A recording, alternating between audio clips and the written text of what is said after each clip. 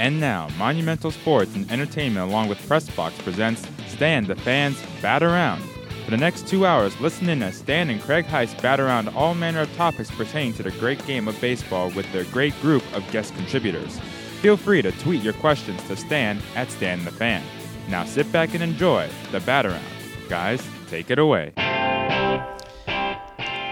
Guys, take it away. Well, that number one, that shows you what bonds us all about, because it's guy and girl today. Okay? I know. We really need to change it. We really need to change this opening. And that would do away with him totally in terms of being a part of this show. I know, and I know you'd be happy about that. Well, to some degree, yes. But, overall, he's a pretty good dude. But, we just, I'm tired of the open, Yeah. We need something fresh. All right. Something new. We'll get on that. I think you should voice that open. Okay. Do you like my voice enough? Absolutely. You think I can voice the open? Absolutely. Okay.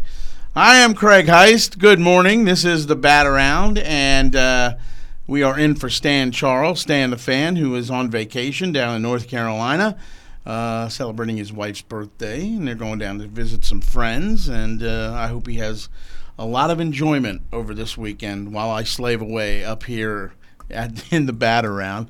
And we're going to talk a lot about baseball, Major League Baseball. We're also going to talk a little bit about the Bowie Baysox later on in this game. And you can watch us on Pressbox or on Facebook Live, but it's streaming, and it's Pressbox.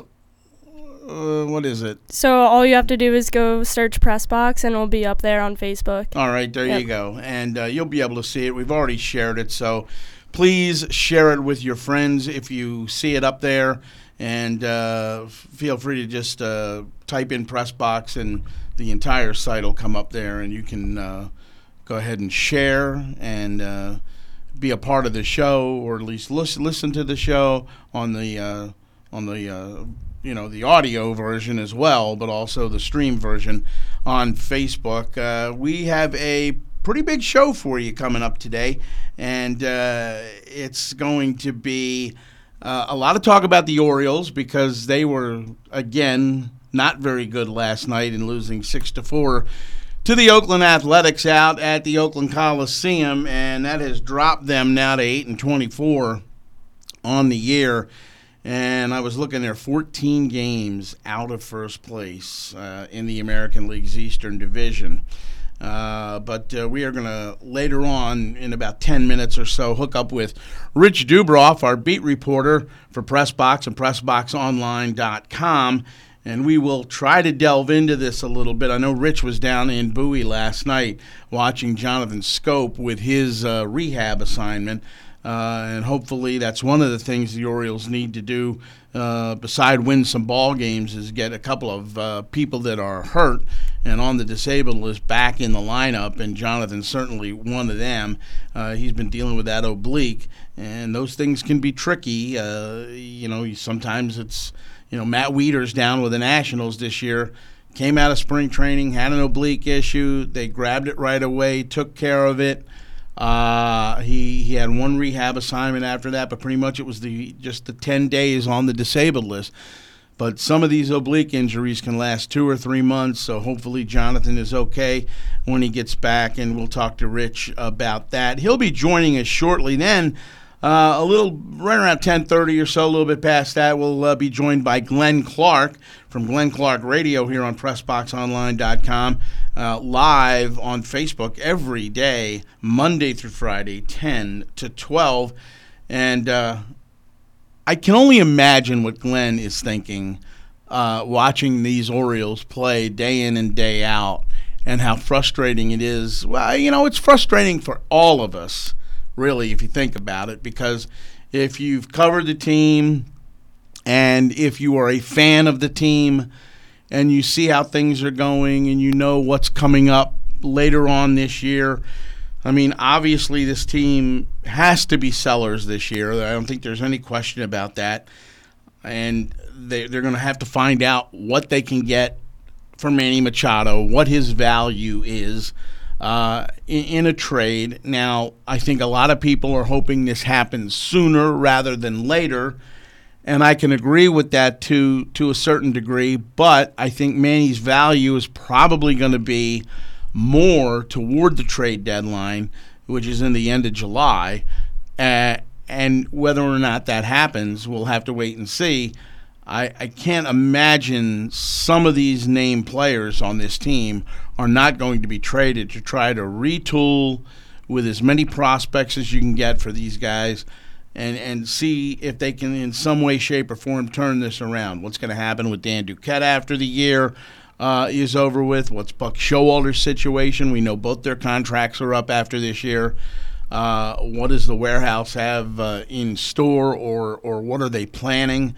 All has to be determined between now and certainly, number one, the trade deadline in terms of players are concerned, but then later on after this season is over and what they do in the off season. So the Orioles are a hot mess, as we like to say, and you look at the deficit and you look at 8-24 and you're saying, well, you're 5 weeks in and the season is already over, and for the most part you're absolutely right. But the deficit would not be what it is true had the Red Sox not gotten off to a 17-2 start. So that's a large part of it. It's very reminiscent where this team is, and what happened back in 1984. Orioles are coming off a World Series. Now, obviously, that didn't happen last year, but the Orioles were coming off the World Series under Joe Altobelli and the World Series win, beating the Phillies in 5 games. And then they go out next year and they start play with essentially the same team. However, there were some injuries in an aging club that kind of cost them a little bit. But the other part of that was the Tigers started out 35-5, and that basically buried everybody. And it was the Tigers' division not to screw up, and all they basically had to do was play 500 ball the rest of the way to go ahead and win that division and go on and eventually win the World Series that year, beating San Diego in the World Series. But we'll talk to Glenn a little bit about that. And you know what? We may also get, and I saw Glenn's page this week, and I saw some of what he wrote about Lamar Jackson, the Ravens' first-round draft pick, who they traded down to get, thinking now they've got their quarterback of the future. And he wrote a column basically saying, if you were the Ravens, why wouldn't you start Lamar Jackson right now?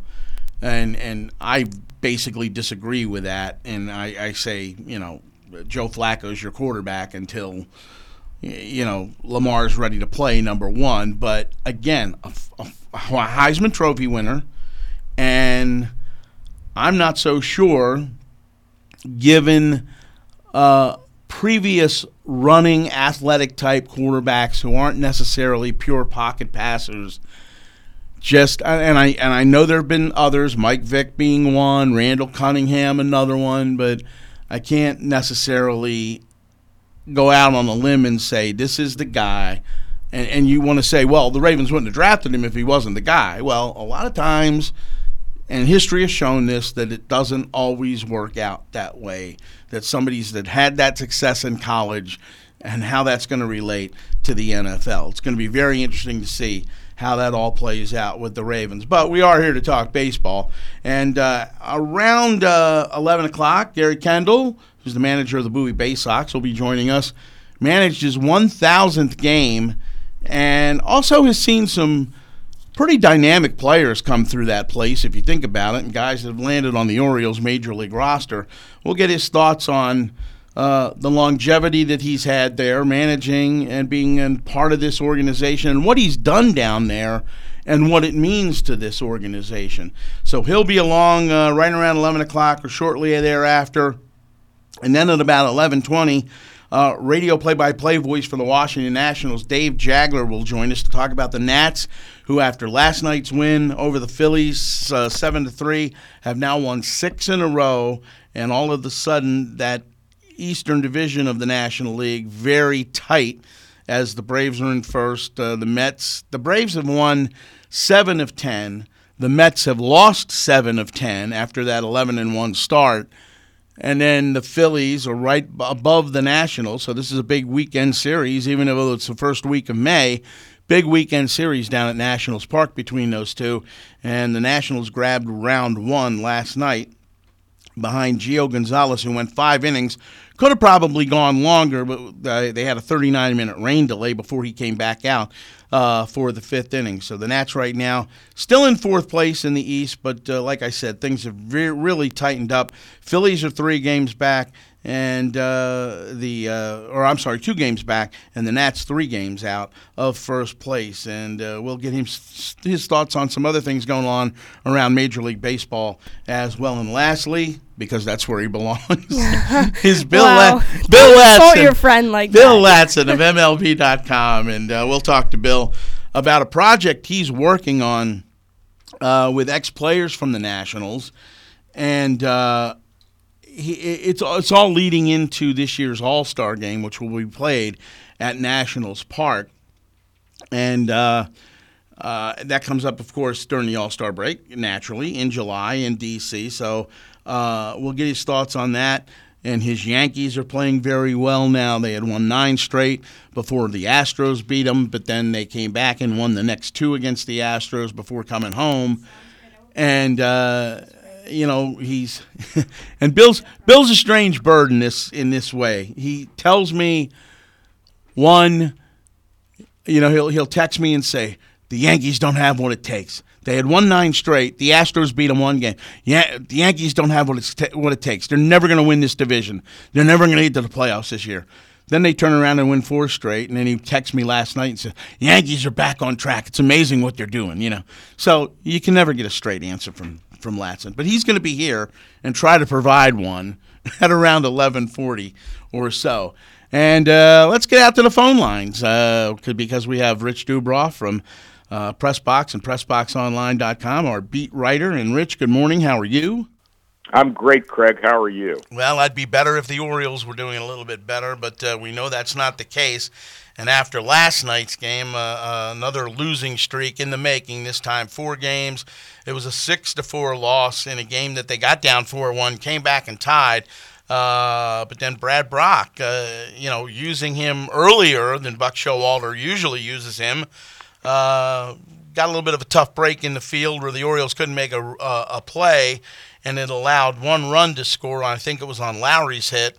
But again, the bottom line is they fall.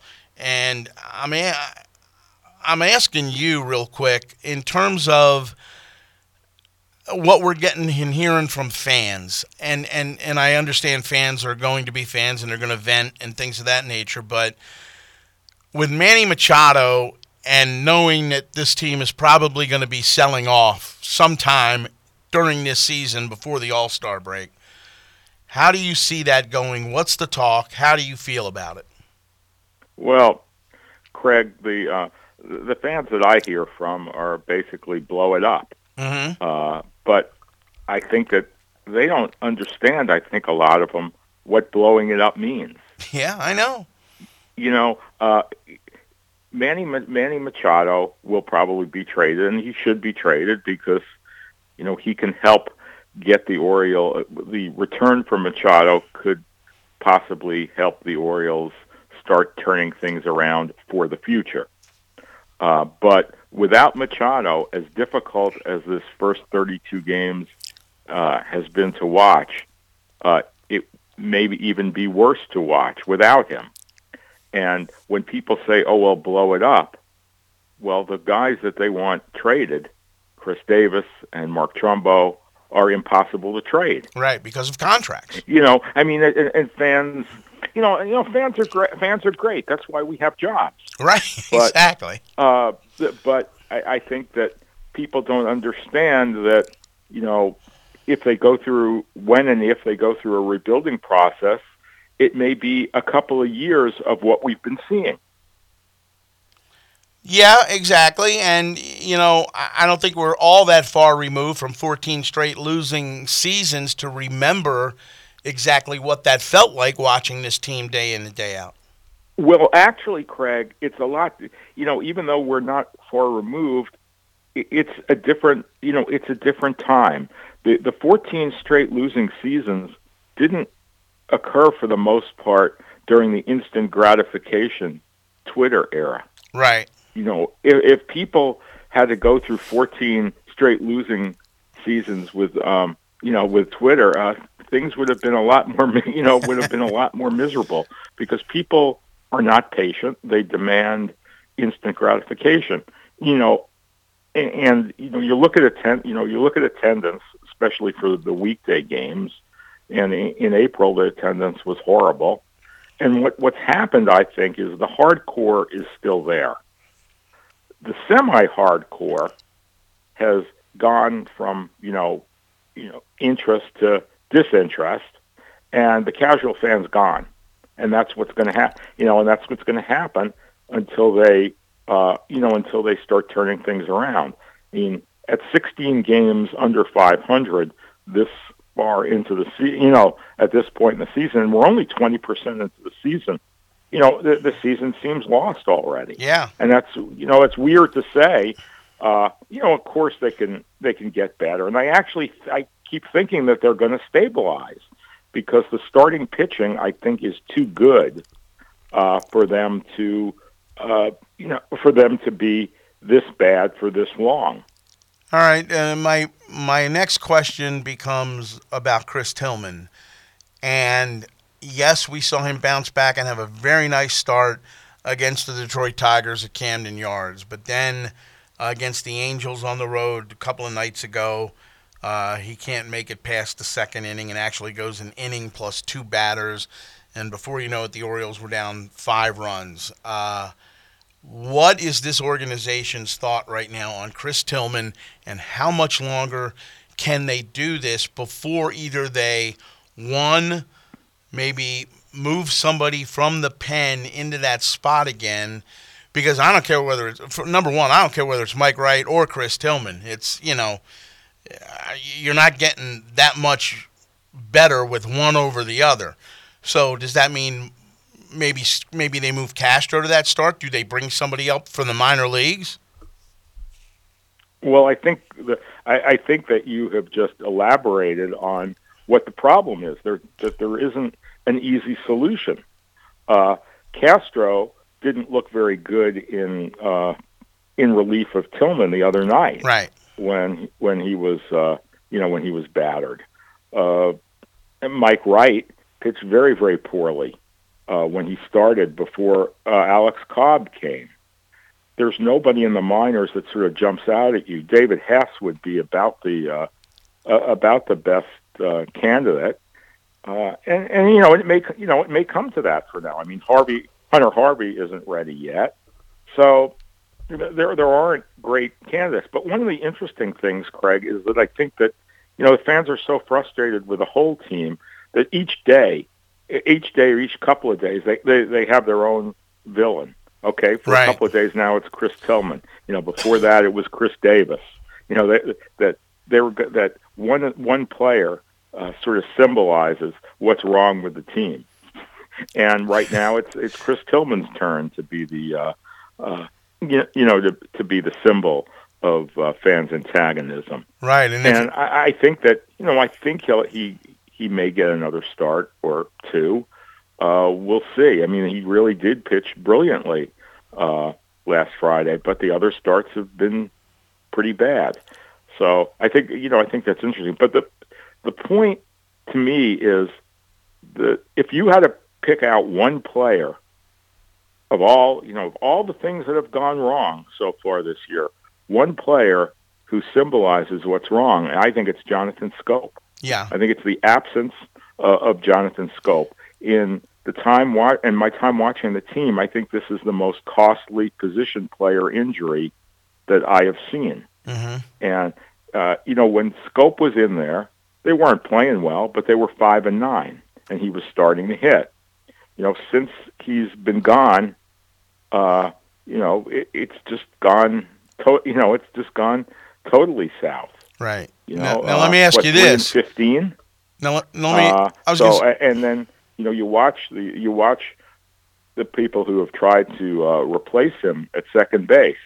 Oh, and Beckham, Luis Sardinas, and Joe Vielma, and Jace Peterson, and they're all not close to being up to Scope standards. The Orioles didn't have a handy replacement for Scope, and I think that if they had scope for these games, they wouldn't be good, but, we wouldn't be talking about the season being a total disaster. People would be very worried about the team. But this has just been awful. And then it leads into your point about Manny Machado that you just made. Well, if the Orioles trade Manny Machado, they're going to have to get back a major league ready infielder to take his place. No question about it. They don't have any in the minor leagues. No question about it. Well, now you were at Bowie last night, correct? I was. And you saw Jonathan Scope with, I guess, part one of his maybe 3-day rehab. Word is because of the weather being what it is around here, he may go to Norfolk to play the next 2 days. But how did he look to you last night? Well, he looked fine in the field, and that was that was what they needed to see. His hitting, he was up twice. He struck out the first time.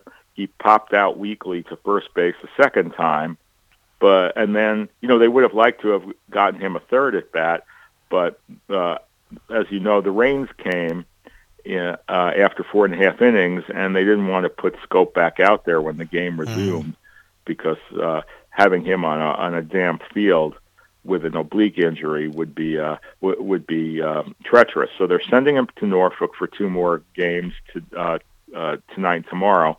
And then, if everything goes well, you should see him on Tuesday. But in the field, he had a couple of chances, and he did very well. All right. In terms of the starting pitching, and you mentioned, if there was one thing heading into this season everybody was concerned about, even after the Cashner and Cobb moves, even though a lot of people thought that stabilized things, which I think it did to a large degree, because obviously midway through spring training, you were still looking at, Gausman and Bundy, and then who else is going to be a part of this thing. But in terms of Alex Cobb, we saw 3 that weren't real good, but I thought the last time out, even though it wasn't a win, he wound up pitching pretty well. So it looks like, his spring training in games that count, looks to be just about near the end. So I'm looking for good things from Alex Cobb. Cashner, the last couple times out, hasn't been as good as he had been the previous 2 or 3. So I'm wondering how you're looking at this from a starting rotation, going from now until maybe up till the end of May. Well, I wouldn't be so worried about the starters. I know Dylan Bundy has had a couple of rough starts, right, but he had some good ones, and Kevin Gausman has pitched very well of late. Cashner has most of his starts have been okay. Last night wasn't very good, but he certainly has been representative, and I think Cobb, pitched well the other night, and also in the game against Tampa Bay, he pitched pretty well for 4 innings until things started cratering on him in the 5th inning. And then, of course, the first 2 were very, very bad.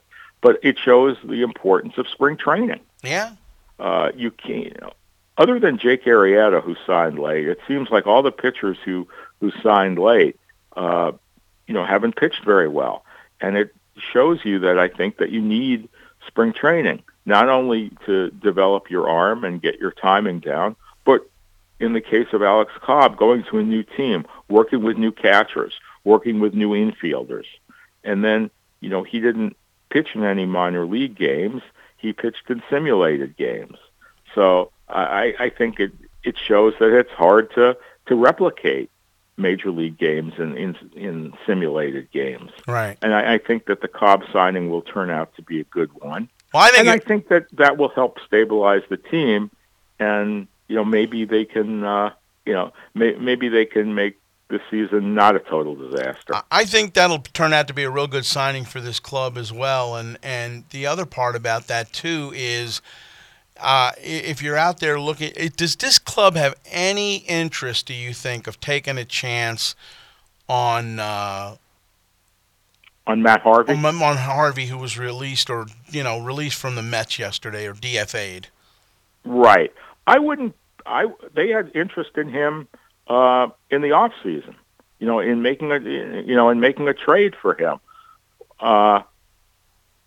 The thing that augurs to me, that gives me pause about Matt Harvey, is that the Mets have a new manager in Mickey Callaway, who is a very astute pitching guy, who was a terrific pitching coach by all accounts for the Indians.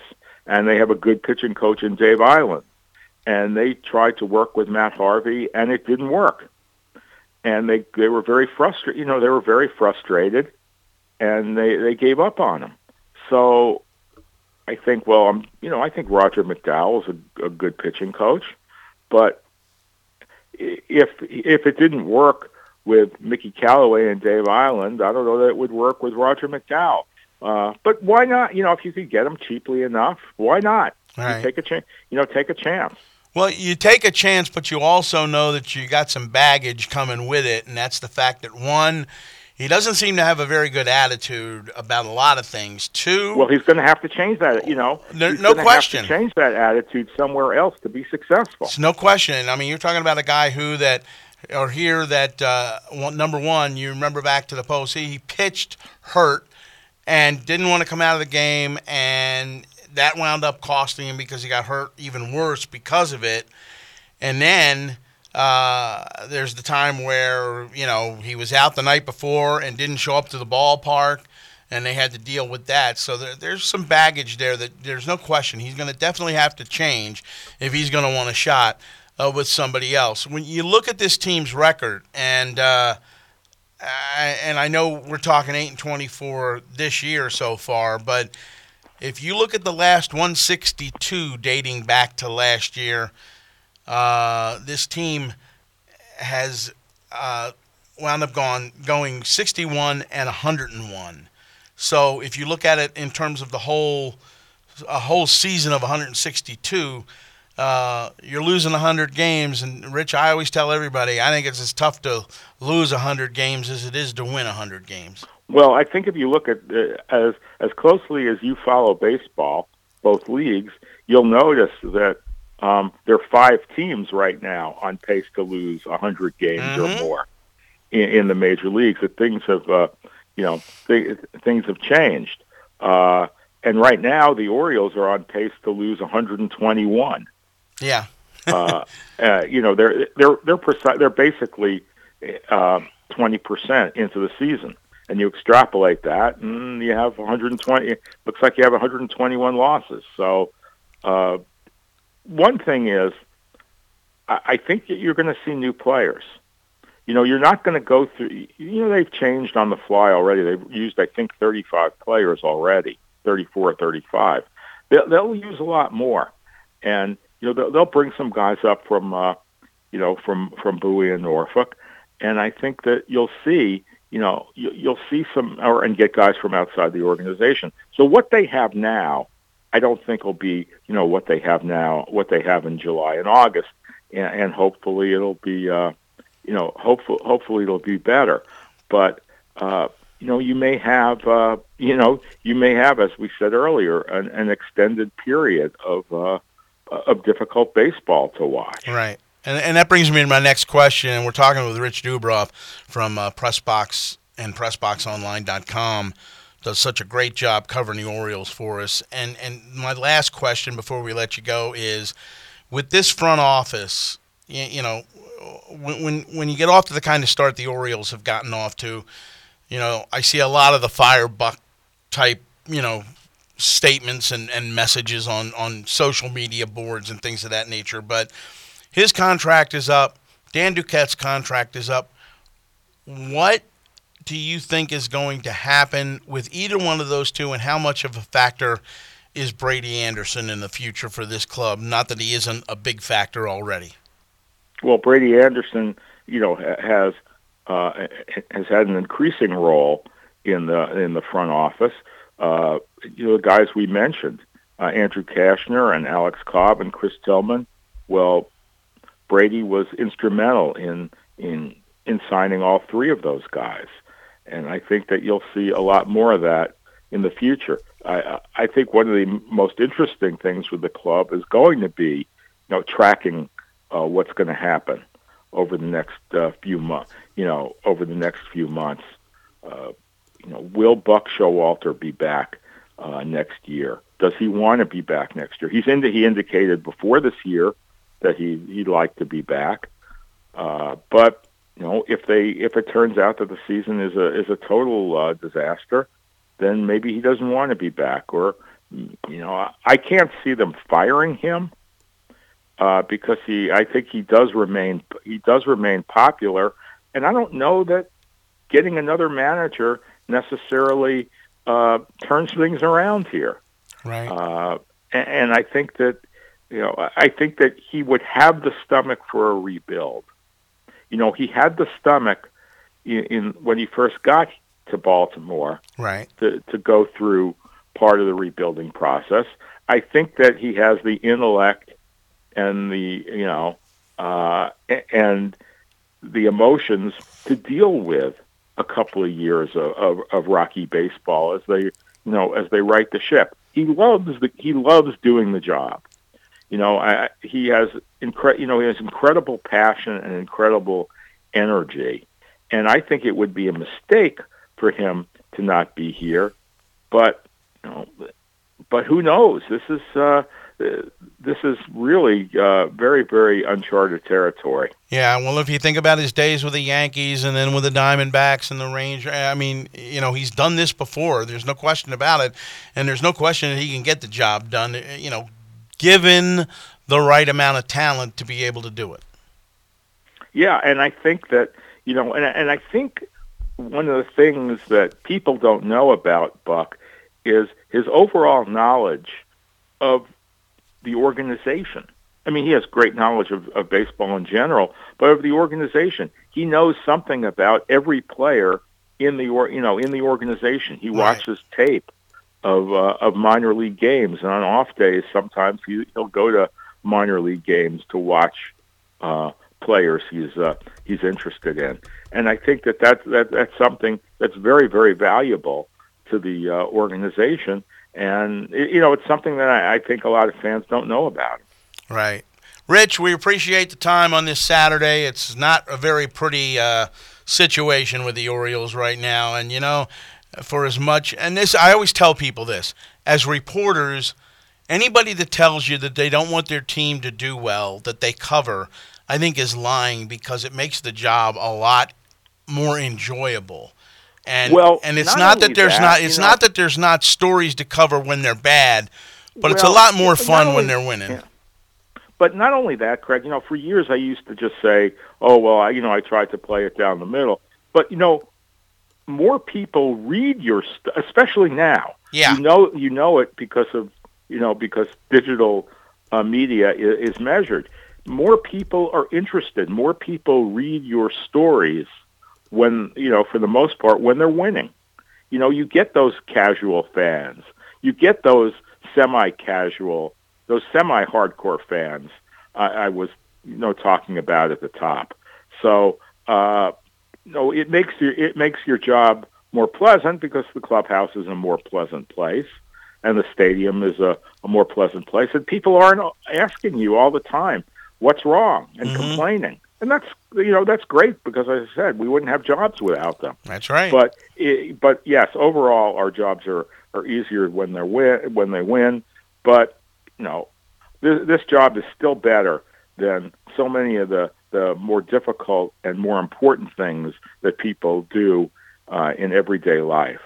Because I've had people say to me, "Oh, well, this must be so depressing and so tough." Well, I don't have to, work at a construction site and do hard physical labor, or be a nurse, or be a teacher, or be a firefighter, or an EMS person. Those are the people who do the real work in the country, not sports people. Exactly. What do we always say? Well, it beats digging ditches for a living, right?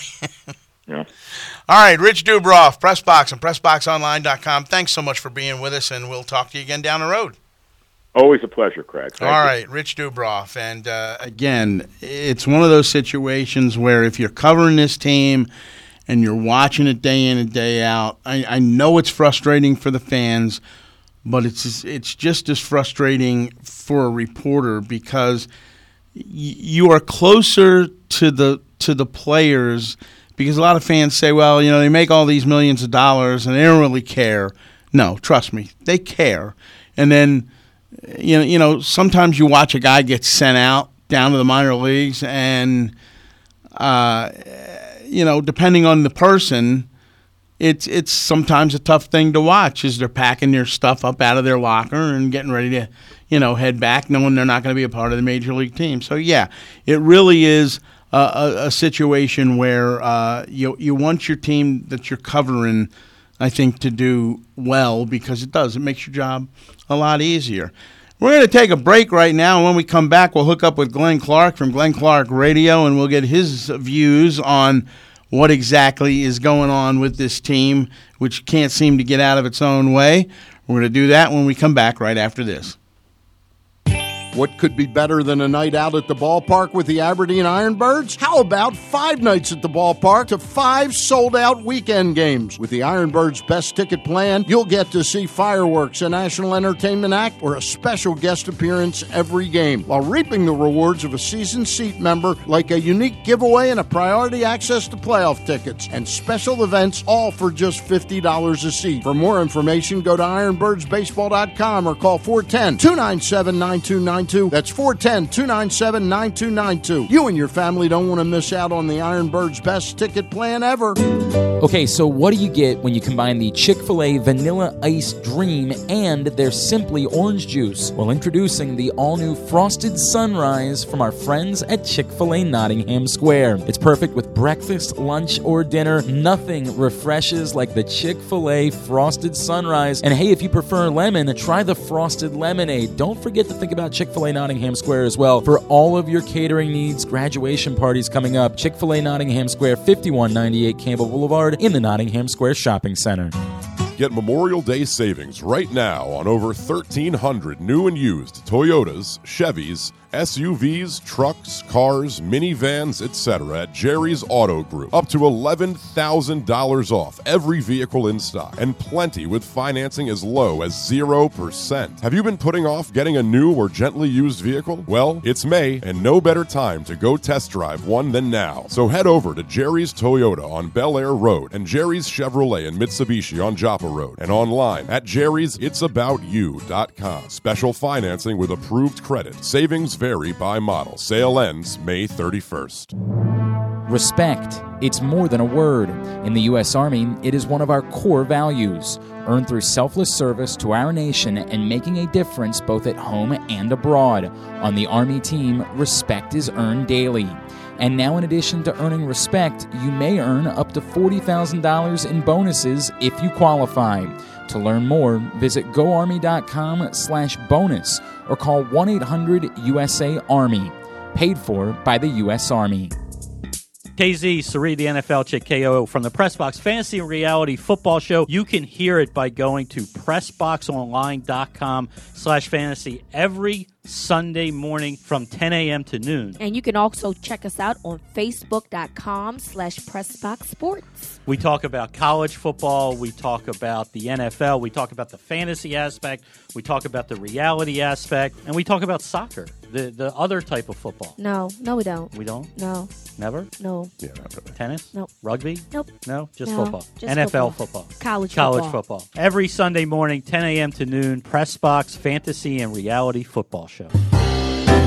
When I think about things that have over-delivered in my life, I think about blueberry pie Oreos, I think about the first Kingsman movie, and now I think about Hammer and Nails in the Owings Mills Metro Center. My first trip to the Ultimate Man Cave Nirvana blew me away. When I got there, I went to the back room. Oh, this is where the magic happens. I got my first ever manicure and pedicure treatment. It was so relaxing. I understand why a lot of guys actually fall asleep back there. The seat was custom crafted for my comfort. I had a flat screen in front of me with noise-canceling headphones so I could watch whatever game I wanted to, and I was even sipping on a nice adult beverage. Then I went out and Tracy hooked me up with a really stylish haircut. She took care of me with the shampoo treatment, the hot steam towel. You can even get the close edge razor shave, all at Hammer and Nails Owings Mills. Memberships are available. They make a great gift. On Mondays, you can rent out Hammer and Nails for your corporate event. Trust me when I tell you, this is an experience all guys must have. Hammer and Nails, grooming shop for guys, now open in the Owings Mills Metro Center. Welcome back to the Bat Around. I'm Craig Heist, sitting in for Stan the Fan Charles this Saturday morning as Stan is taking a little bit of a vacation down in North Carolina.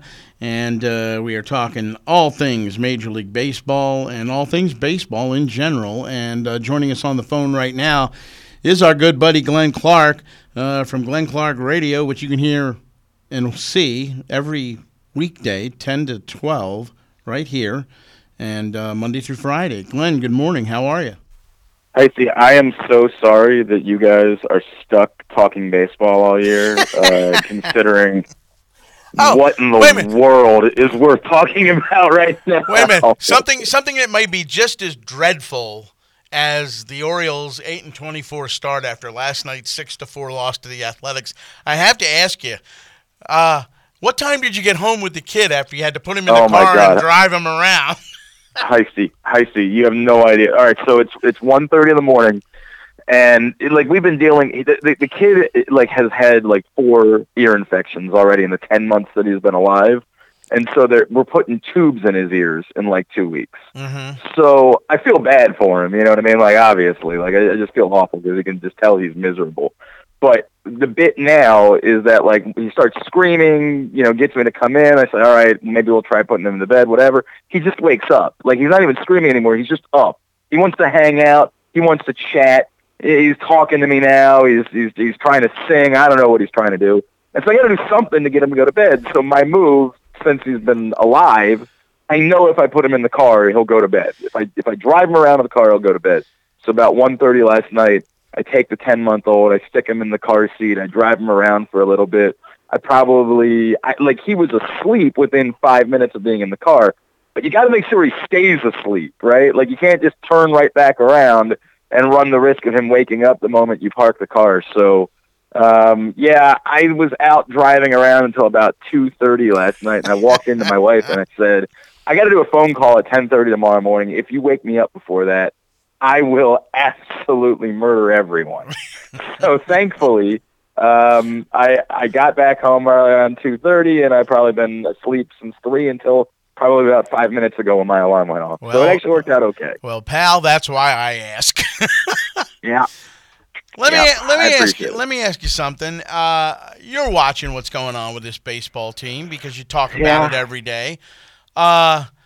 As much as I want to think that somehow, some way, this thing is going to stabilize itself, and to some degree, I still feel that way. But I was reading something. I told Rich Dubroff this just within the last half hour. I said, this team is, over their last 162 games. So that's a whole full season. But over their last 162, they're 61 and 101, dating back to last year. And for all the optimism with adding Cobb and Cashner, and then you win the opener on, Adams walk-off and this and that, to have this be where it is right now is really unthinkable to me.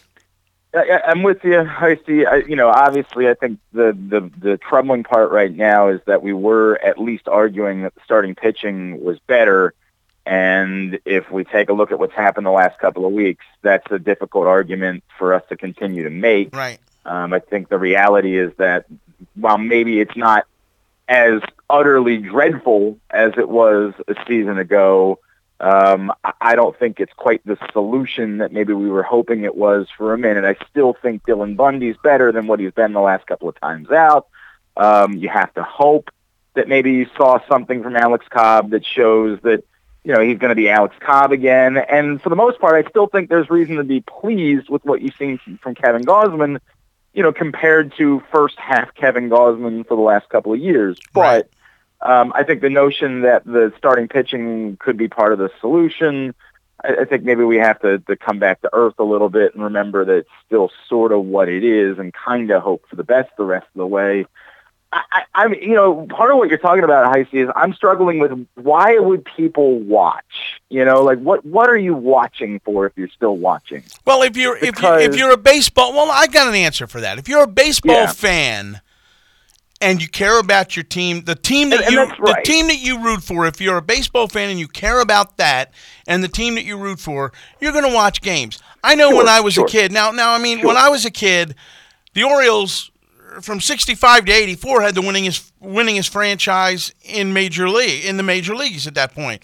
A lot of it because of Earl Weaver. And the one thing you always knew about an Earl Weaver managed team was that you were going to be playing meaningful baseball. You might not have always won it, but you're going to play meaningful baseball in the last month of the season. And while Buck Showalter's provided that quite a few times over the last 6-7 years, you're not going to be able to say that this year, and you almost couldn't say it last year.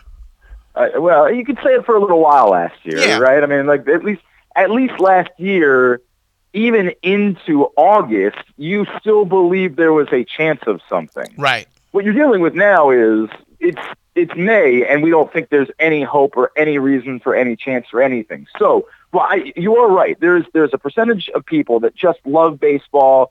It's what keeps them company on summer nights, and I know that feeling, and it's what you're used to, and you're just going to watch the games.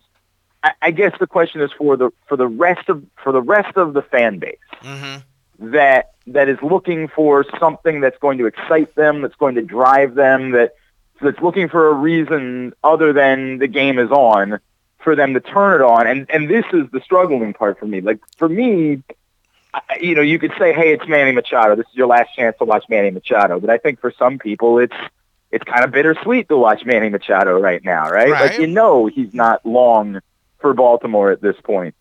So is it the hope of if you're really bad, you want to watch young players and see if there's hope for the future? Well, there's not a ton of those guys that are even playing right now. Like there's Trey Mancini, there's Chance Sisco, and that's kind of about it right now as far as position players are concerned. This is not a young nucleus of players where you're watching to see the next group of guys that might be able to do something special. So it'll be interesting to me to see if there's a point at which it gets so bad. And I know DJ Stewart's actually been struggling recently, so I don't know that they're in a rush to get him here. But it's interesting to me to see if there's a point at which we see Austin Hayes, or we see DJ Stewart, or we see a couple more of these guys. Unfortunately, there's nobody in the infield, which is a bit of a disaster considering, Manny Machado is going to be gone, and I don't know what to make of Tim Beckham right now and what he's going to be moving forward. And, Jonathan Scope's contract's up the following year. There's just really nobody behind them.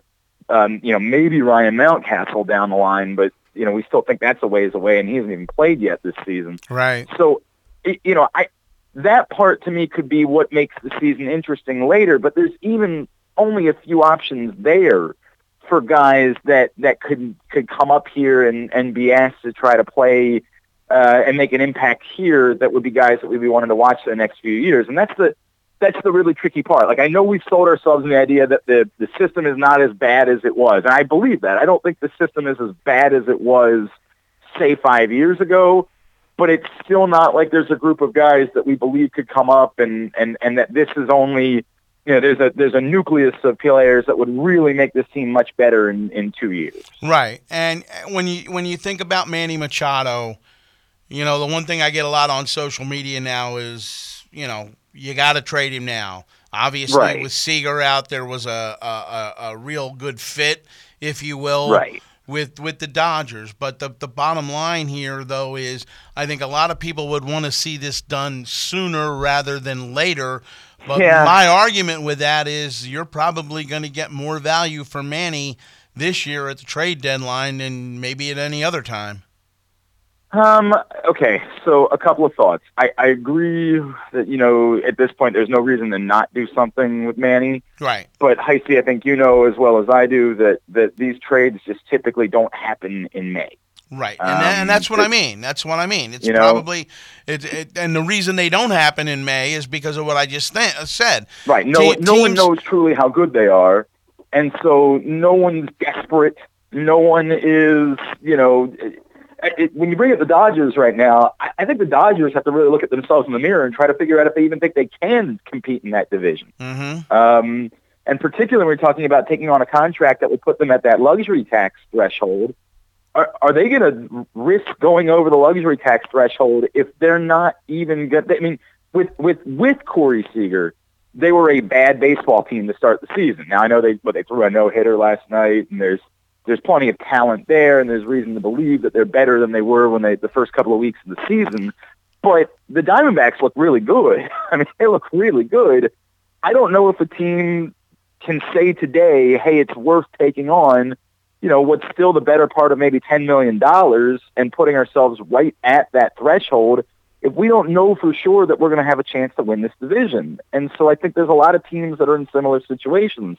And by the way, the Diamondbacks being an interesting team, right? If I'm the Diamondbacks, I might think now is my chance to win the division. And so maybe I'm making that call and trying to be aggressive, that maybe, an extra couple of months of Manny Machado ends up being the difference for us and being able to finish things off and making sure that we win the division. But all that being said, you're right. I mean, this just isn't when trades are made, which doesn't mean, and you have to hope, and this is where the other awkwardness about the Orioles comes in, which is who's really running the baseball side of things right now. Like, I know Dan Duquette's the general manager, but was it Dan Duquette that signed Alex Cobb, or was it Brady Anderson that signed Alex Cobb? Well, and that's Brady Anderson. Yeah, if Brady Anderson is going to be the GM moving forward, then is Brady Anderson really the general manager right now? And I mean, this is another just level of awkwardness to this whole situation that I can't answer, and I don't know that anyone else can answer directly that isn't involved. I think that we all kind of have our beliefs as to what's going on, right, but I don't think anybody can say specifically what's happening. But, of course, they should be fielding phone calls. I mean, they'd be crazy to not be fielding phone calls. And I don't believe for a second that anybody's saying, no, there's no way we'd listen to anything related to Manny Machado. It's just that, as you say, the likelihood of that type of trade coming in May is slim. Those trades get made as you get closer to the trade deadline, and teams decide, okay, we think we know who we are. Now we need to be willing to make a bold move in order to try to finish that off. Yes, obviously the Orioles should try to deal Manny Machado. Of course. You don't need to be much of a thinker in order to figure that one out. Yeah, you and I can figure that one out. Yeah, but it's just not something before Memorial Day. I mean, how many big baseball trades can you even think of in your life, Heisty, happened before Memorial Day? You're right. But now, again, what you bring up about Brady Anderson is going forward, and we know Dan's the GM, obviously, but at what point in this structure, with the Angelos boys, obviously more running the show now, right? Because of Dad, and at what point do we really know or get a feel for what's going to happen with Dan at the end of the year, and for that matter, what's going to happen with Buck? I can't see Buck leaving. That to me is just, I don't think that's going to happen. I don't expect Dan Duquette to be here after the year. I've been operating under the same premise that you are, Heisty. I mean, this is my belief has been that in 2019, Brady Anderson will be the general manager and Buck Showalter will be the manager of the Orioles. Now, the part that I don't know, and this is the tricky part, I don't know if there's some part of Buck that just says, I don't know if I want to keep managing a baseball team, if I'm going to be forced to have Rule 5 players on my roster, if I'm going to be forced to sort of manage with one hand behind my back. Right. Well, and that brings up another interesting point. If there's change and if the Suns are running this thing, might there be a change in philosophy in terms of... Great question. In terms of spending money on scouting, spending international money to get players? Yep. All these things. No, and that would be the type of thing... I would like to think that's not a conversation that they haven't had already. Yeah. But I mean, I'd like to think that as it's become clear that John and Lou were taking over, and that it's clear that Brady's role has expanded. I mean, I don't think anybody's arguing with that. I would like to think that's a conversation that they've had with Buck. Now, if you're having that conversation with Buck, why you don't go ahead and get something done? And that's the strange part to me. We start to understand a little bit more who's making decisions. This picture is becoming a little bit more clear. So why haven't we agreed to an extension with Buck yet? Why hasn't that happened? And so that part is still a little weird to me, and you wonder everything you know about Buck. Buck's always wanted to have more control everywhere he's been. It's been one of the things that we've given him credit for here is that he's worked in a situation where he didn't have to micromanage. That was one of his reputations from past stops, is that he was a micromanager, and we've thought for the most part that hasn't been the case. But as Buck's sort of saying, hey, look, the truth is I want to be more of a factor in personnel decisions. And, if Brady's the general manager, I want to be general manager B. Is there some world in which Buck says, I would rather just be in the front office and not manage the team on a day-to-day basis? These are the things that we don't really know the answers to. And I'm not suggesting that I do, or that even there's a possibility that these things are happening. It's weird to me if we know that Buck wants to be here moving forward and the other things are in place. Like, we know that John and Lou are in charge. We know that Brady's going to make the baseball decisions. Why wouldn't they go ahead and get a Buck Showalter extension taken care of? Like, what would they be waiting for? Why would they continue to let someone manage in a lame duck season, particularly as bad as it's been to this point? You would think that in order to continue to inspire the young players, you would like to say, hey, by the way, don't forget this guy is going to be your manager moving forward. This is, don't start to tune him out because you think somebody else is going to be in charge next year. And I'm not suggesting that's even happening right now. And again, it's a very small number of young players that we're even talking about that are on this roster. I don't think that anybody's lost respect for Buck Showalter. I don't think that happens. Well, but, it just seems weird. I have a friend of mine who made a small wager before the season started, and it was the over-under on wins for the Orioles was 72. And I told this said friend, I said, oh, no question about it, take the over. Oh, of course. Of course. And now I've probably cost that man a lot of money. Yeah, probably true. I see. You're probably going to owe him a dinner or something like that. Yeah, well, it's one of those things. It's bad, man. It's really bad. Look, there's still reason for hope. I wrote a column before the season that I think there is hope in what is going on away from the baseball field. Right. I think there's hope in that. Look, again, I know Alex Cobb hasn't been great since he arrived, but just the fact that they were still willing to sign a pitcher for 4 years and more money than they'd ever given a pitcher before is a good sign. They're not packing it in. Right. They're not just saying we're not going to try. You don't do that if your plans are just give up. Now, I get it. It's frustrating because you're not going to see Manny Machado. Everybody knows that. I don't know what ultimately the plan is going to be with Jonathan Scope. I don't know if they're going to end up offering him the money that they need to in order to get him to re-sign.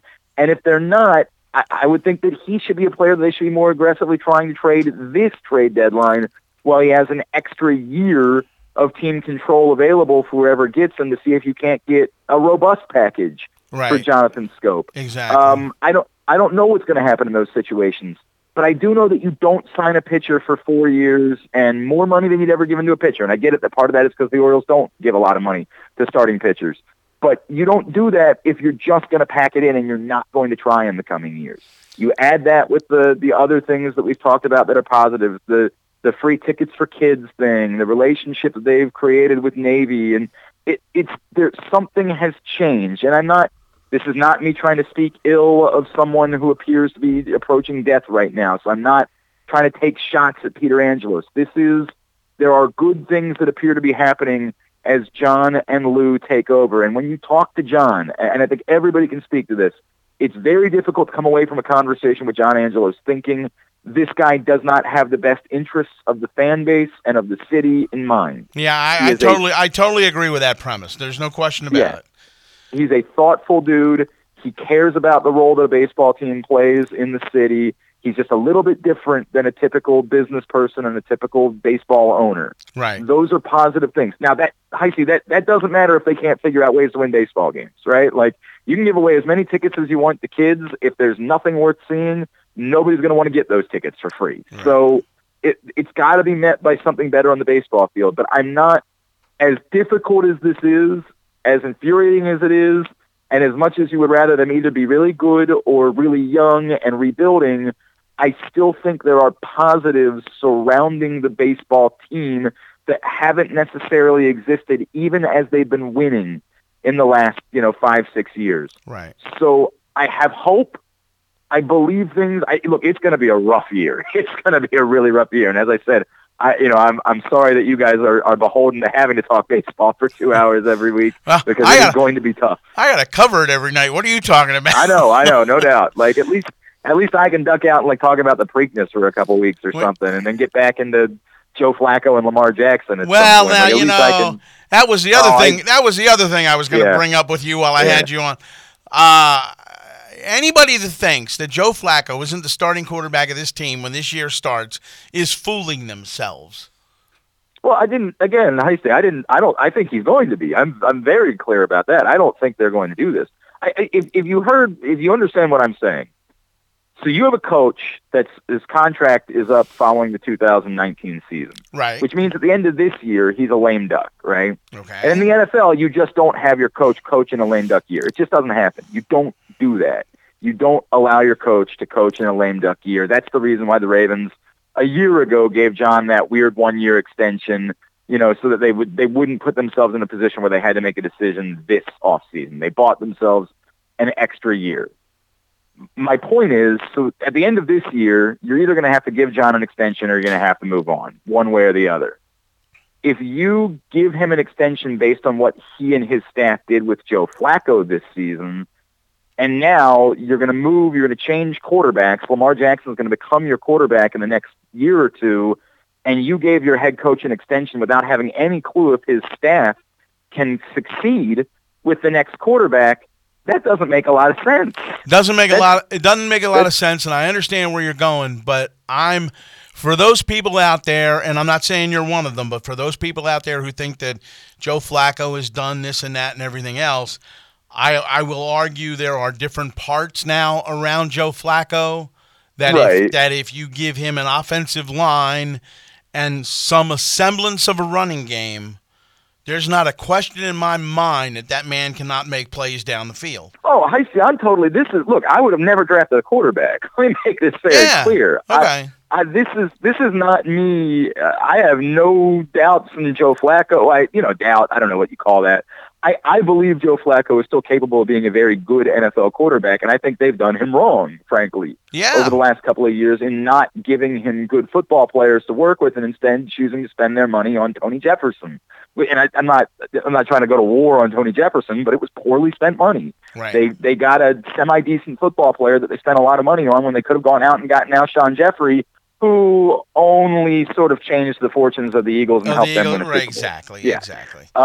So I'm with you. The problem is they spent a first-round pick on a quarterback. They spent 2 second-round picks in order to get up there and get a quarterback. They're clearly going to – Lamar Jackson is going to be the team's quarterback at some point. Well, you would certainly hope, but I will say this. Yeah. I will say this.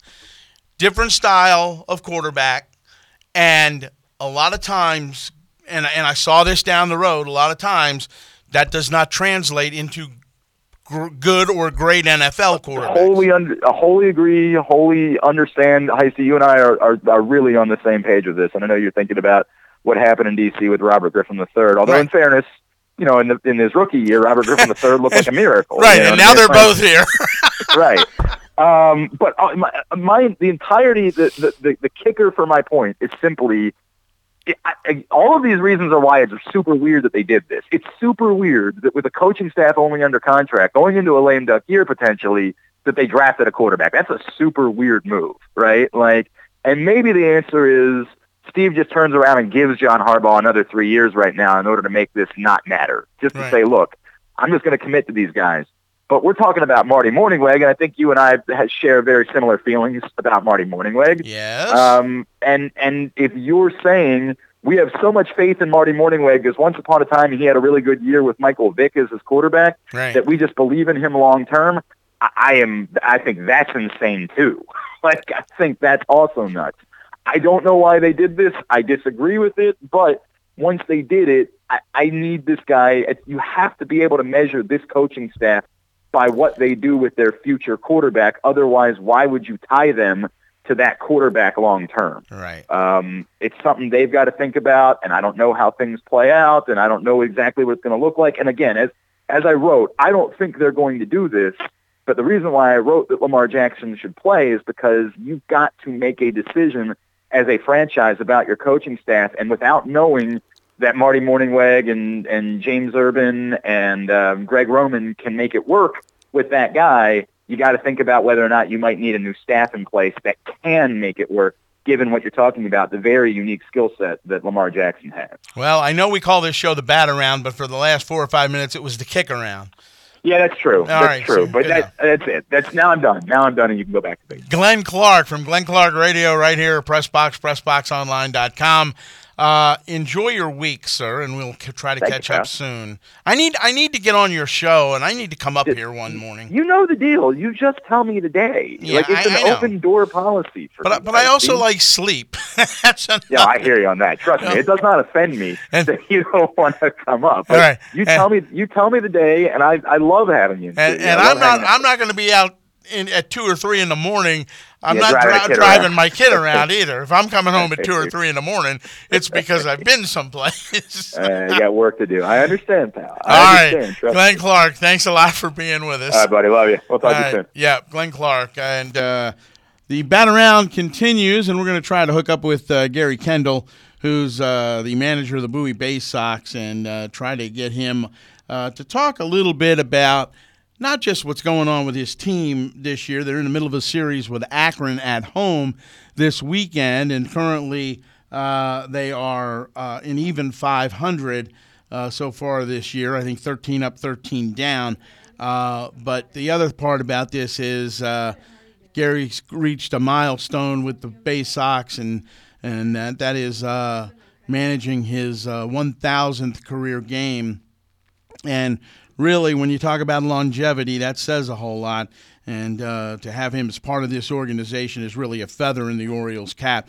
And joining us on the line right now is Mr. Kendall. Gary, how are you this morning? Good. I'm doing fine. How you all? I'm all right. Craig Heist in for Stan the Fan. And I got to ask you, first of all, 1,000 games. What does that mean to you, first of all? You know, and honestly, it flew by. And there's things that I keep track of, and it's usually not wins and losses or games managed in a specific place, but it really was, when I look back on it, what it meant to me was the rosters that I've had throughout 8 seasons, including this one, and some of them were really special. And you know, some of them were winning, a lot of them were winning teams, but a lot of them were players that are no longer in the system that you just had a good bond with. They were really good organizational players. And I was very fortunate to be able to manage at lower levels. I managed in Bluefield, I managed in Aberdeen. So a lot of these kids that I had throughout those 8 years, I was their first manager in Aberdeen. And an example of that's Caleb Joseph. And so in thinking back of 1,000 games, you think about the great kids that you had along the way that are out being successful people that are no longer playing in the Orioles system. And they call occasionally and they stop by, but that's really what I thought about. I thought about all the kids that I've been fortunate enough to be around, you know? Well, it's really important, you know, especially at that level to me, because like you said, a lot of these kids don't get a chance to put that Major League Baseball uniform on. So, you know, this is kind of like, I almost equate it to college to some degree, in that you have to prepare yourself for something else if that dream doesn't, you know, come to fruition. You know, one of the nicest things that I see once in a while is you see some of your former players becoming either professional coaches or college coaches. We have an array of them. I bumped into one. We were just in Erie, Pennsylvania, and Nick Battagliano, who pitched just a couple seasons for us in Delmarva, and I was fortunate enough to be there, and he's now a scout with the Cincinnati Reds. So, you know, Zach Clark, who's a successful right-hander, got a cup of coffee in the big leagues with Baltimore. You know, he's a successful scout. So there's people that you see along the way, and you have along the way, that they're the taste that baseball leaves them with when their career's over, that they want to stay in it. And you feel, honestly, and I feel, and our coaches should feel, that they played part of that taste. Because sometimes when a player's released or their career ends, they're a little bitter, maybe about how it all transpired, and maybe they felt they didn't get the opportunity, and they don't want to be around the game, and they go far enough away. So that's a nice feeling. Now one of the guys that has come through there and is back down there, or was last night for the start of a rehab, is Jonathan Scope. Number one, tell all the fans exactly how he looked last night. Well, it was it was a rough night because of the weather. We were expecting some impending rain, which we eventually got. So he played about 4.5 innings of baseball, and when you're getting there, you're trying to get your feet on the ground, and John's a pro, and he was always a guy that wanted to make a good impression to anybody that came in that ballpark. And he struck at his first at bat, he battled, and then the second at bat, he chased a high fastball and popped up. He turned a 5-4-3 double play and handled another ground ball. So it was just, when you have a guy down there, you just honestly, you want him to get through the night healthy. That's really the big thing. If they can provide some offense or make a stellar defensive play, that's outstanding. But I just want him to get through there healthy. And he's going to be down in Norfolk today playing because our weather looks a little, could be a little testy tonight. A little iffy, and I'm wondering about that too because the Nationals play the Phillies at 4:05. So I'm wondering, we had a 39-minute delay down there last night. I'm hoping that we can skate through without much of a delay because there's a hockey game to watch tonight as well. I hear you. I'm a Caps fan. I've been following it. Gary, let me ask you this: what at the minor league level, it's all about really development of players, and everybody wants to win, but sometimes that doesn't happen. What motivates you day in and day out to continue the grind of a long baseball season? Well, I like the fact that, I do want to win. And every day when I come to the ballpark, when I write a lineup card, I try to put guys in a place where they can be successful and they can develop.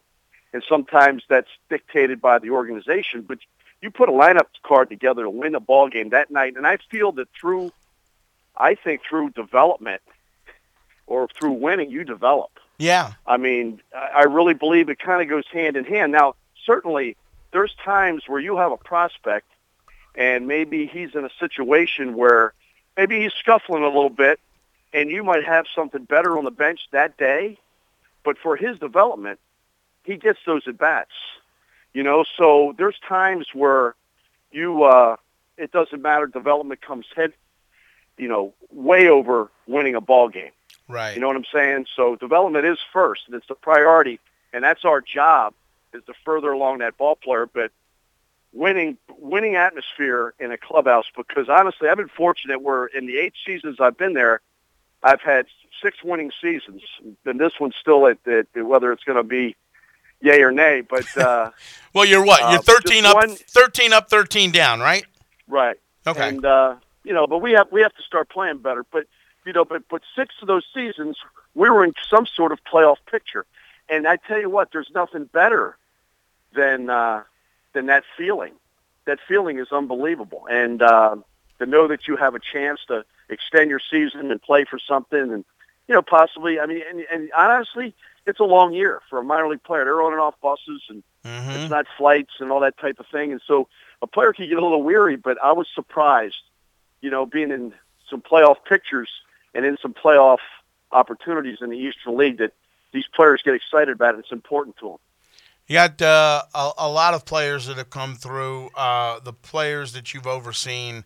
When you talk about a Machado, a Scope, Cisco, Bundy, Gosman, Mancini, for all of the knack that this organization gets a lot of time from the national media about this organization's minor league system, it's produced some pretty good players. It has, it has, and it's just the way. You're always going to hear things that somebody's always going to say something that's not popular. Yeah. And I think our body of work, and Brian Graham, who runs our farm department, has very good roving instructors and very good people in place. And I think we've done a really good job. There's always room for improvement. There's always room to hit on to make a guy a better player and to get a guy to the forefront. But I think we've done a good job. And I look at some players that are kind of on the verge, that we have. There's a really talented group of young guys in Delmarva. There's a couple guys in Frederick. There's a couple guys on our roster. So there's players out there, and we just need to consistently just work with them, and and hopefully they're in our future. I know he's at Frederick right now, but how much have you seen of Preston Palmero?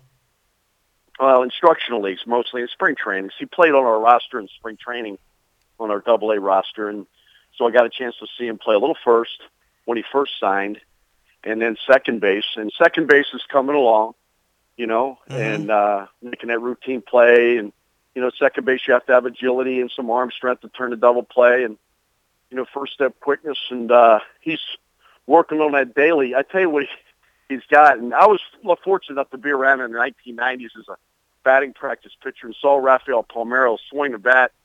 Very similar swing. I was going to say, he looks a lot like his dad, doesn't he? Yes, he does, and that is an ultimate compliment. Oh, no That's question. The ultimate compliment, because I tell you what, when he took a dry swing, he didn't have to hit a baseball. When he took a dry swing, the bat was born in his hands, in my opinion. Mm-hmm. And really good-looking swing, and Preston possesses that. And so the future's bright, man.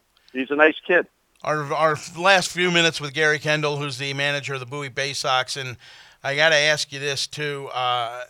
In terms of this organization, from the time McPhail was here, and a lot of the success the Orioles achieved, getting to the postseason 3 of these years over the course of the last 6 or 7, he was a large part of putting that together, but we gone from that, along with having Buck there as manager, and of course, with Duquette. How have those guys been to work with? They've been outstanding to work with. They trust you. Mm-hmm. They put you in a position. Buck's about trust. And if Buck doesn't trust you, you're not around real long. And, right. It's in spring training. I tell you, he makes such an impact in spring training, the detail and how things are ran. And he bestows a lot of trust in everybody. I'm not just talking about managers and coaches. I'm talking about he trusts from the groundskeepers to the people in the office, the information that he's given daily. Mm-hmm. And when you see that type of work ethic, you don't want to fail him. And you don't want to disappoint him, because he's a sharp guy.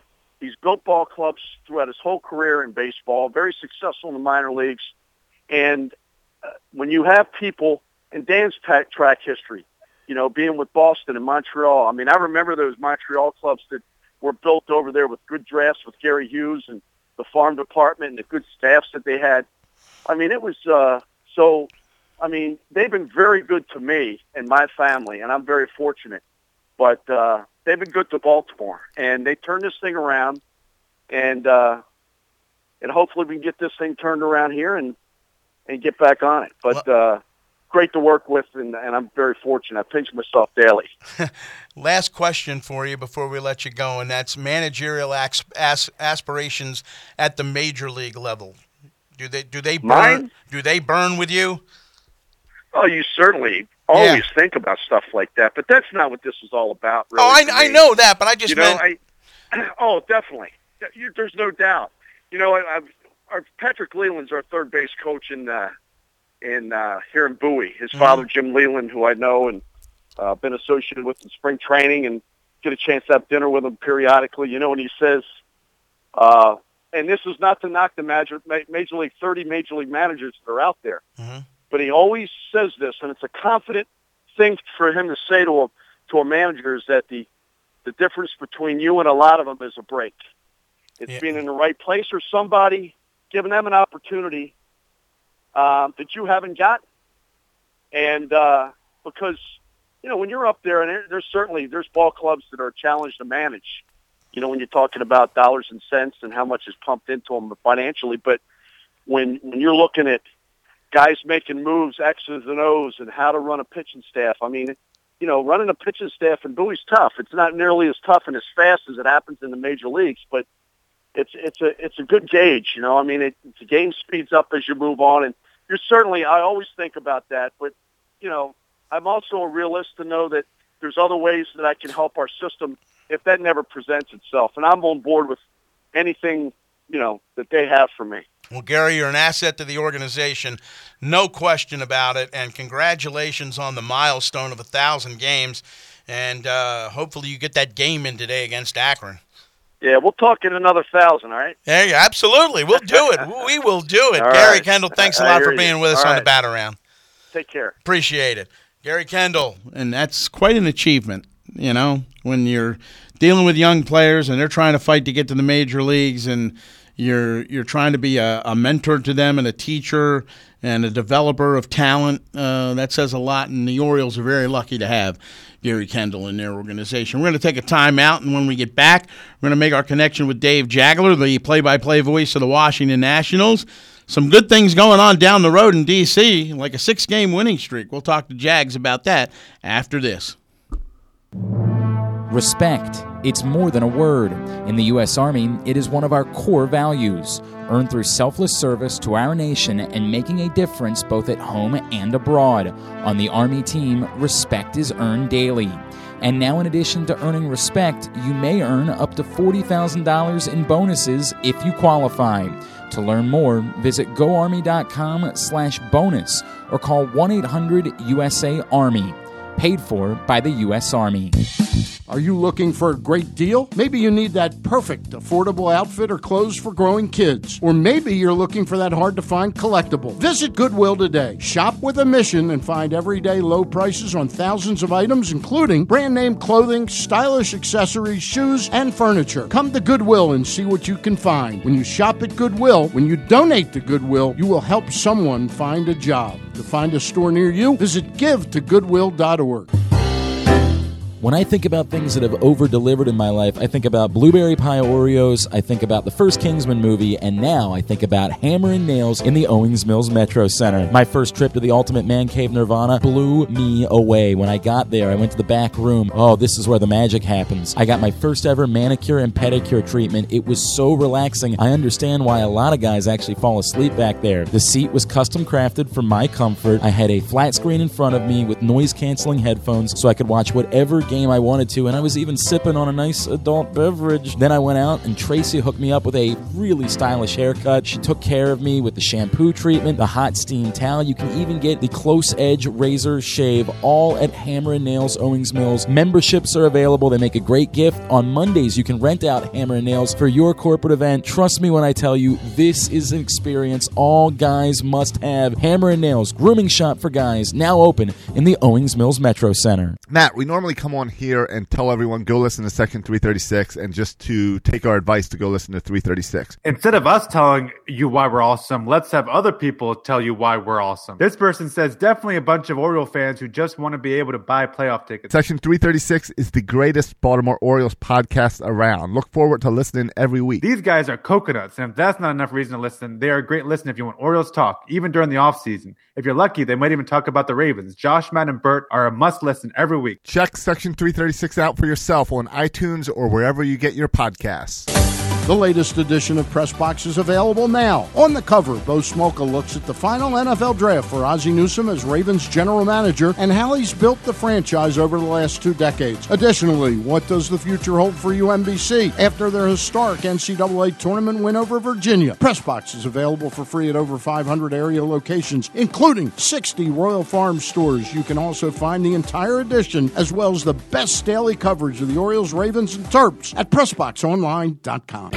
Arena football is back in Charm City. The Baltimore Brigade, presented by MedStar Health, return for another season of football action at Royal Farms Arena. Tickets start as low as $14, and they're available at BaltimoreBrigade.com or by calling 667-930-0200. WWE Ringsider presents SmackDown Live at Royal Farms Arena, Tuesday night, May 8th. Tickets available now at the box office and Ticketmaster.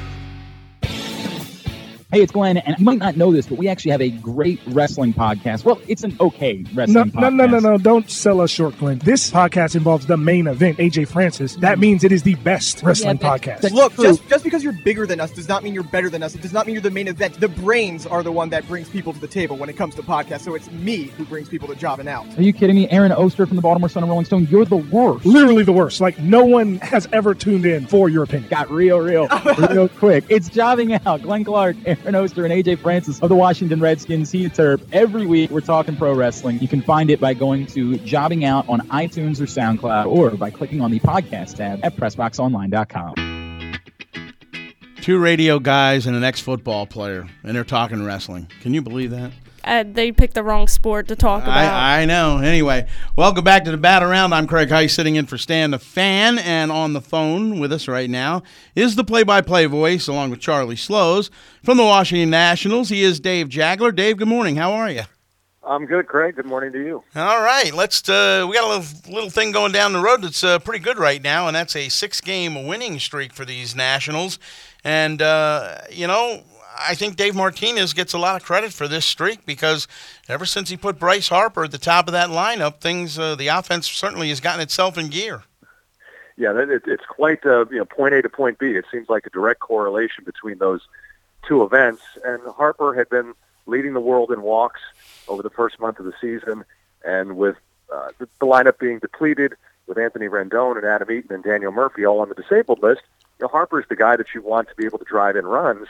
And frankly, Harper wasn't getting a chance to swing the bat in run-producing situations or almost in any situation, even if there was nobody on base. And you could sense Harper's frustration level growing, that he was getting the Barry Bonds treatment, and he was starting to swing at pitches out of his strike zone. So I get the sense that David Martinez just said, why not? What we're doing isn't working, so let's try something different rather than trying the same thing. And it worked last year for the Cubs. When they put Anthony Rizzo in the leadoff spot, it got his bat going after a bit of a slow start.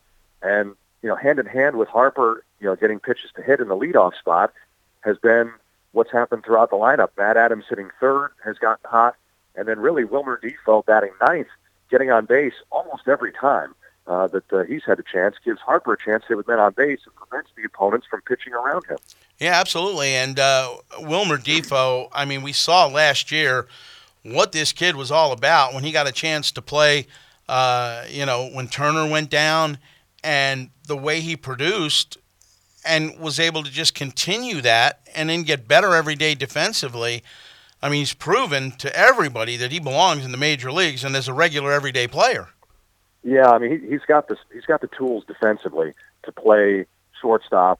Maybe he's the second baseman of the future, if Murphy departs after the season in free agency. But as far as at the plate, I think Defoe has very aggressive tendencies, and at times that can get him into trouble swinging at pitches out of the strike zone. But here, batting ninth, he's almost taken the approach, and I don't know if this is something that Davey and hitting coach Kevin Long told him to do, like a second leadoff hitter. So he's been very, very patient, and he's drawing walks out of that number 9 spot. You would think that the last thing the pitcher wants to do is walk Defoe to get to Harper, but maybe that pressure, the pitcher that, hey, I don't want to walk him, all of a sudden you're 3-0, and then you walk him. Defoe is being very patient. He's got the talent. He can hit line drives from both sides of the plate. He's got speed. So it's just a matter of harnessing that aggressiveness and staying in the strike zone and not getting himself out. And that's allowed him to have this run of success. Dave, you mentioned Bryce at the top of that lineup with him and Turner and Matt Adams going 1, 2, 3 for Dave Martinez. Since that's happened, 16 for 46, which is a .348 average, 2 doubles, 9 homers, 21 RBI, 8 walk, and 17 runs scored between the 3 of them since Davey put Bryce at the top of that lineup. That's some pretty impressive numbers. Yeah, no question. Because all 3 have gotten hot at the same time. Right. And we know that Matt Adams used to hit the Nationals pretty hard when he was with the Cardinals, and that would only be seeing him 2 series a year. I know there was one series around 2014 or 2015 where Adams had been on the DL with the Cardinals, and he came off the DL for a 3-game series in St. Louis, and he homered in all 3 games against the Nationals. He was just one guy that, even though he wasn't an everyday player, I looked at him on the other side, I'm like, man, this guy just kills the Nationals. And then last year he came in the division with the Braves and, had some good games against the Nats, replacing Freddie Freeman. And you look at this guy and say, man, he's a good hitter. He's just never had the chance to be an everyday player. I think part of that is the splits against the lefties. I think a lot of the Cardinals maybe looked at that as, hey, he doesn't hit lefties well, so we can't necessarily give him the everyday time.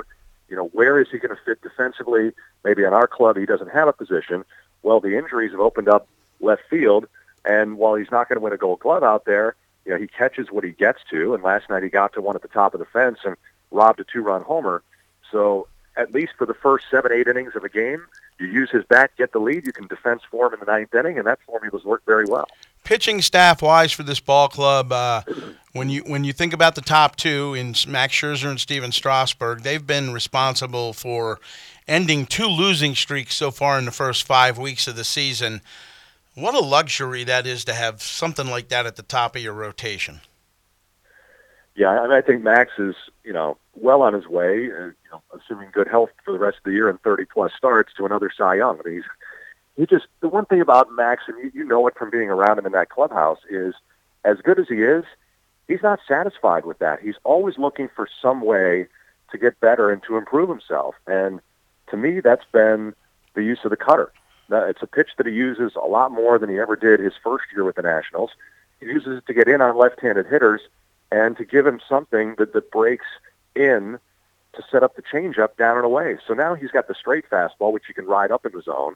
He's got the cutter, which he can bust in on their hands. Mm-hmm. He's got the changeup that he can start on the plate and fade down and away off the plate. So he can basically cover the whole plate on left-handed hitters. He's always been able to do that on right-handed hitters with his wicked slider. But now, that cutter, which it starts inside corner and just bores in on their hands, he extends that plate. And if you're a left-handed hitter, you've got to cover not only the width of the plate, but a little bit off the plate in and a little bit off the plate away. So it made him better as far as getting left-handed hitters out. If you remember that first year, 2015, he had a stretch where he gave up a lot of home runs, and he ended up with a 14-12 record. I mean, his other stats were very respectable, high strikeouts, hits, innings, pitch, and all that. But he uses that cutter now, I think, to have gotten even better, and he's using it more this year. So he's always looking for that way to improve himself. And as good as he is, he's only getting better, which is scary for the rest of the league. We saw this team go through kind of a mediocre April, win 4 in a row to start, lose 5, and then it was, hit and miss the rest of the time. And they finished the month under 500. But what's been the most impressive thing to you during this 6-game winning streak? Well, I mean, kind of what we talked about. I mean, I think, just Defoe setting the table at the bottom of the lineup to me has been the key. But up and down, I mean, I think everything is clicking along right now. What happened, I think, in April is you saw, we haven't talked about the bullpen yet, you saw the big three at the back end, Sean Doolittle, Ryan Madson, Brandon Kinsler. You're not winning a lot of games. So now when you're behind by a run or two, Davey Martinez was using those guys to try to keep the deficit where it was to help, try to get late inning rallies. So now you use them when you're behind, and now the next day, maybe you're tied or ahead, and you've got to use them again, and all of a sudden you're using them maybe 3 times out of 4 days, and not necessarily winning all those games. So I think that the fact that they've gotten this offense going has allowed them to get their pitching staff lined up, not overuse the back end of the bullpen, and get a winning streak going, because really Madsen in particular at his age was on a pace that isn't good. When he pitches 15 times in a month, 15 times 6 months of the season is 90. Right. You don't want Ryan Madsen on a 90 appearance track.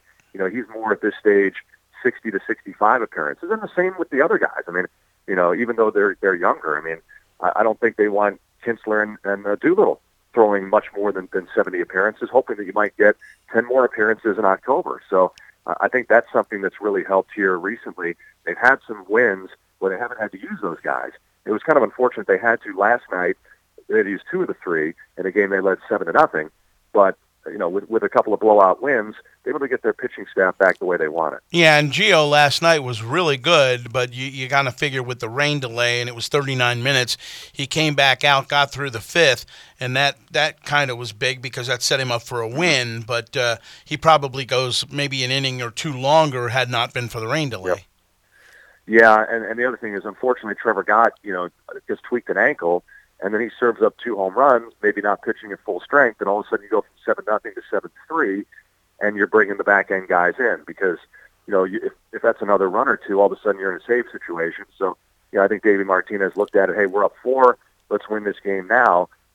Some managers look at it. Hey, well, it's not a quote unquote save situation, so I'm not going to use my big guys, but you still have a chance to win a ball game, and you don't know what's going to happen today. Maybe you're behind today, or maybe you win big, or maybe it rains. You had a chance to win yesterday's game, and he went for it, and they got it. So, I like how he managed the bullpen there. And we saw our first real extended glimpse of Wander Suero, who had an impressive spring training until he tweaked his oblique. cost him a chance maybe to make the opening day roster. He comes in when Gott had given up the home runs and the Phillies have a little momentum, and he puts down 5 in a row. Right. So he was able to bridge the gap to Madsen in the 8th inning. So, Davey Martinez has desperately been searching for somebody beyond the big three. Sammy Solis has kind of emerged as that fourth guy. Sammy's had some good outings, a couple outings where he struggled, but he's certainly probably the fourth guy in that mix. You need someone beyond those three plus Solis to get you outs if there are days when the other guys aren't available. Or like I said, if you're down 3-2 in the 7th inning, you want someone who can keep it there so your offense can run. If you're down 3-2, all of a sudden it's 6-2. Most of the time you're going to lose that game. Yeah. So Swander could be a guy to emerge. Sean Kelly and Matt Grace are hopefully coming off the DL here at the start of the next road trip. So those are other options, but somebody has got to step forward beyond the three who are in 7, 8, and 9. Well, one person we should get back today, either today or tomorrow, is certainly Anthony Rendon. And it's interesting to see how that lineup will configure for Dave Martinez now with Rendon back in it. Yeah, I'm sure that may have cost him a little bit of tossing and turning last night. He jokingly said Rendon's not going to make my lineup because Defoe's so hot. You don't want to take him out. But let's say this. I mean, Defoe obviously profiles as the 9 here. If you're going to hit, let me say this: if you're going to hit Harper first, and this is working now, you can't hit the pitcher 9th. No. Because if the number 8 hitter gets a hit and the pitcher bunts him over, you're inviting that intentional walk, 90 times out of 100. And you're defeating the purpose of trying to get Harper pitches to hit. So the pitcher's got to hit 8, so who's going to hit 9? Right. Well, maybe second base. Oh, I think we lost Dave. Hello? Dave, are you there? You got me? Yeah, okay, now it's a little bit better. Yeah, maybe just a bad sell. Okay. What I was saying is, Defoe, we're talking about the pitcher having to hit 8 in that scenario. Your 9th place hitter, maybe Defoe plays second base today. Give Kendrick a day off, or plays shortstop because Turner hasn't had a day off. So you find a way to get Defoe in the lineup. Otherwise, maybe it's Michael Taylor who tries to hit 9th and be that second leadoff guy to get on base to give Harper somebody to drive in. So I know Dave Martinez has probably been tossing and turning on that one, and let's see what he comes up with today if Rendon's back in the lineup. We're talking with Dave Jageler, play-by-play voice on the radio for the Washington Nationals. And Dave, one more question before we let you go, and that's I've been very impressed with Dave Martinez from the beginning for this reason. He handled a rather shaky start to the year and a first shaky month. But then with the move for Harper to the leadoff spot, but even before that, he kept reinforcing to the guys, and this, it was a pretty veteran-laden group for the most part, but he kept reinforcing to the guys when they weren't hitting and they weren't scoring runs, look, this is going to change, the worm is going to turn, everything's going to start coming together, you just got to keep going with it. And I think from that standpoint, Bryce Harper said a lot the other day. After he hit the home run, there was a big hug in the dugout. But he talked about Davey saying, "This is the kind of guy you want to go to war with." Yeah, I think he's really good at communicating, and I think we've seen that in the case with the starting pitchers. I mean, Gio Gonzalez had a couple of quick hooks, and Gio, I think, was upset about it. Well, instead of letting it fester, they talked it out, and he let Gio go that 7 innings in his previous start. I think he's had to do the same thing with Jeremy Hellickson, pulling him early. I mean, Davey's not going to sit back in his office and let things fester. I think he's out there. He's communicating with the players. If he's going to change the batting order, he's going to tell you. He's going to tell you why he's doing this. Before he ever made that move to Harper in the leadoff spot, he called Harper in and say, "Hey, what do you think about this?" Mm-hmm. So I think he's been very, very good at reading the pulse of that room. I mean, this is not, the 1970s, where Gene Mauch or Earl Weaver's just going to lay down the law. It's my way or the highway. I mean, these players aren't used to that kind of leadership. So the players have to take ownership of what's going on, and in some ways, you want them to feel like these decisions are almost coming from them. So I think Davey Martinez has allowed the players to feel like, hey, they're a big part of this decision-making process. Ryan Zimmerman's spring training, that was something that came from Zim. So I think he's willing to allow the players that latitude to say, hey, what can I do to best get ready to play? Well, I'm going to trust you to know how you get best ready to play. So I think they respect that. He's certainly not afraid to try things that go against the norm as far as batting order positions. I think his bullpen usage has been much different than we've been used to as far as previous Nationals managers. We're a little more old school, going to Doolittle for the 5-out save. That's something that there hasn't been a whole lot of around here. You know, the one game where he flip-flopped Madsen to the 7th and Kinsler to the 8th, depending on the time of the batting order. You know, he's a blend of the new school with some old school in there, and I think it's so far been a nice mix. Well, Dave, so far this last week or so has been a lot of fun. Let's hope it continues today. 4:05 start with Tanner Roark on the hill today for the Washington Nationals, and we'll see you down the ballpark. Thanks for being with us. Sounds good, Craig. All right, man. See you All later. right, Dave Jageler, play-by-play voice of the Washington Nationals, and you know, the one thing about this team is I sometimes don't think a lot of people appreciate Bryce Harper for the player that he is. And he comes in last night. It's the second time this week that he's hit a leadoff homer, leading off the bottom of the first. Second multi-homer game in the last week, you know. And a lot of that is just getting him some pitches to hit and then being able to, as Dave said, have Wilmer Defoe hitting 9th with the pitcher hitting 8th.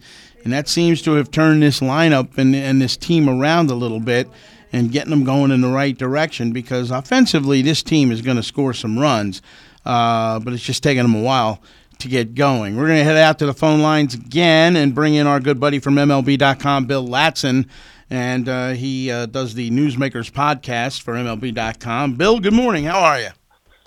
Doing great, Craig. How you doing? I'm doing well. First of all, I want you to tell everybody the project that you're working on as the D.C. region gets set for the All-Star game at Nats Park this year in July. I understand you're talking to a whole bunch of old former Nationals. Yes, I am. I'm talking to members of the 2005 team. Apparently, the Nationals have invited almost the entire team to come to this All-Star game, and I've been talking to John Patterson, Nick Johnson, Chad Cordero. Great to talk to these guys again. The Chief. And you know, they're all doing well. And I can't wait to see them. I spoke to them, and it was like I wanted to cry almost when I spoke to, especially John Patterson, because, as you know, John Patterson's career ended, you know, with an injury, and he's doing well. He's a coach right now. He's also a real estate guy, so he's doing real well. The Big Nasty. That's correct. He's called the Big Nasty. The Big Nasty. He had that one. He had that one great year in 2005, and wow, you know, if he had the run support, he would have won more games. What a crazy year that was! First year for the Nationals in D.C., playing at RFK Stadium. The first year with Frank Robinson as the manager, they go 51-30, or was it 50-31? Either way, in the first half. It was right. It was 50-31. 50-31, and then it was the exact same, but only on the losing end. It was 31-50 the second half of the season. But you know what? You think about that whole year, and thinking back on it, Bill, no one would have ever expected that team to play as well as they did in the first half. And here we were heading into the All-Star break, and people are talking about whether or not this team can make a run to the playoffs. Yeah, Craig, if you remember, you know, you're doing the Nationals injustice, because the Nationals were in the playoffs race until really the middle of September. Yeah. And then they just faded, and you know, and I think also because Frank Robinson used Chad Cordell way too much. So, you know, I mean, that team, I agree with you, that team should have went to the playoffs, but it wasn't meant to be. Well, I know you're not down here covering this particular team, but they're on a 6-game winning streak now, and a lot of that changed, and this offense started to get in gear when Dave Martinez brought Bryce Harper into the office and said, "What do you think about hitting leadoff?" Because Bryce was taking a lot of walks, they weren't pitching to him. You could see him starting to get frustrated. You could see him kind of... Which I think is silly, by the way, but go ahead. But anyway, you could see him start to get frustrated a little bit, swinging at some pitches out of the zone, just being kind of impatient. But Martinez made this move. He's batting the pitcher 8th. He's using Wilmer Defoe right now in the 9-hole, and that's basically setting the table for Harper, Turner, and Matt Adams behind him. Yes. So far so good for the Nationals. I mean, they're game over 500 now. And I think when it comes right down to it, they have to be healthy. Yeah, and they'll get Rendon back either today or tomorrow. Yes, I mean, obviously they need him back in the worst way. And I think once he gets back, things will be even better. I mean, Craig, it's almost a shame we talk about the regular season because they're going to do well. They're going to do well. I just want to see them do well in the postseason. Well, now this is from a man. This is from a man who will text me in the middle of the night after the Yankees have a 9-game winning streak. They get beat by the Astros in a game that they probably should have won, but they lost late. And then it's Yankees don't have what it takes. Their pitching's not good enough. Then they win 4 straight, and then I get a text. Looks like they're back on track, but this is a pretty damn good team. Yeah, Craig. Yeah, I got to tell you, the Yankees, they're going to give the Red Sox a tough time. I still think the Red Sox are really good. I'm not going to say the Yankees are going to win the division, but I think it's going to be those 2 teams in the division, and that's pretty much it. You mean you don't give the Orioles much of a chance? No. Oh, okay. They're done. I just wanted to clarify that. Let me ask you this. Last night we had a 4-pitcher no-hitter with the Dodgers down in Mexico against the Padres, and it started with Walker Buehler throwing 6 innings and striking out 8, and then I guess Cingrani came in and Garcia behind him and Liberatore behind him, each one of those 3 with an inning's worth of work. But one of the no-hitters that I've covered in my career, and I've covered 5 of them, was the 4-pitcher no-hitter by the Orioles out in Oakland at the Coliseum. Malacky, Williamson, Greg Olson, and Mark Williamson. And, of course, Olson closed it out, but Malacky started it and left because of a blister, I believe, on his finger. But I was there and I covered that. So while it's not one guy going the distance, a 4-pitcher no-hitter, and I know the Yankees had one at Yankee Stadium thrown against them against the Astros with 6 guys. So that's even stranger. Right. Kind of a rare feat, though. I love it, though. I mean, nothing wrong with that, and we'll probably see a few more before it's all over. Yeah, I think so too. It's interesting. We had the big news in baseball last night, of course, along with Albert Pujols, who's the 32nd player to attain 3,000 hits in a career, and he did that against the Mariners up in Seattle last night. So again, Pujols, and I remember when he left the Cardinals and the Angels gave him all that money, and everybody talked about how bad a contract that was, and then I know he had the injury issues when he was in Anaheim, but he's turned out to be a pretty good player for them.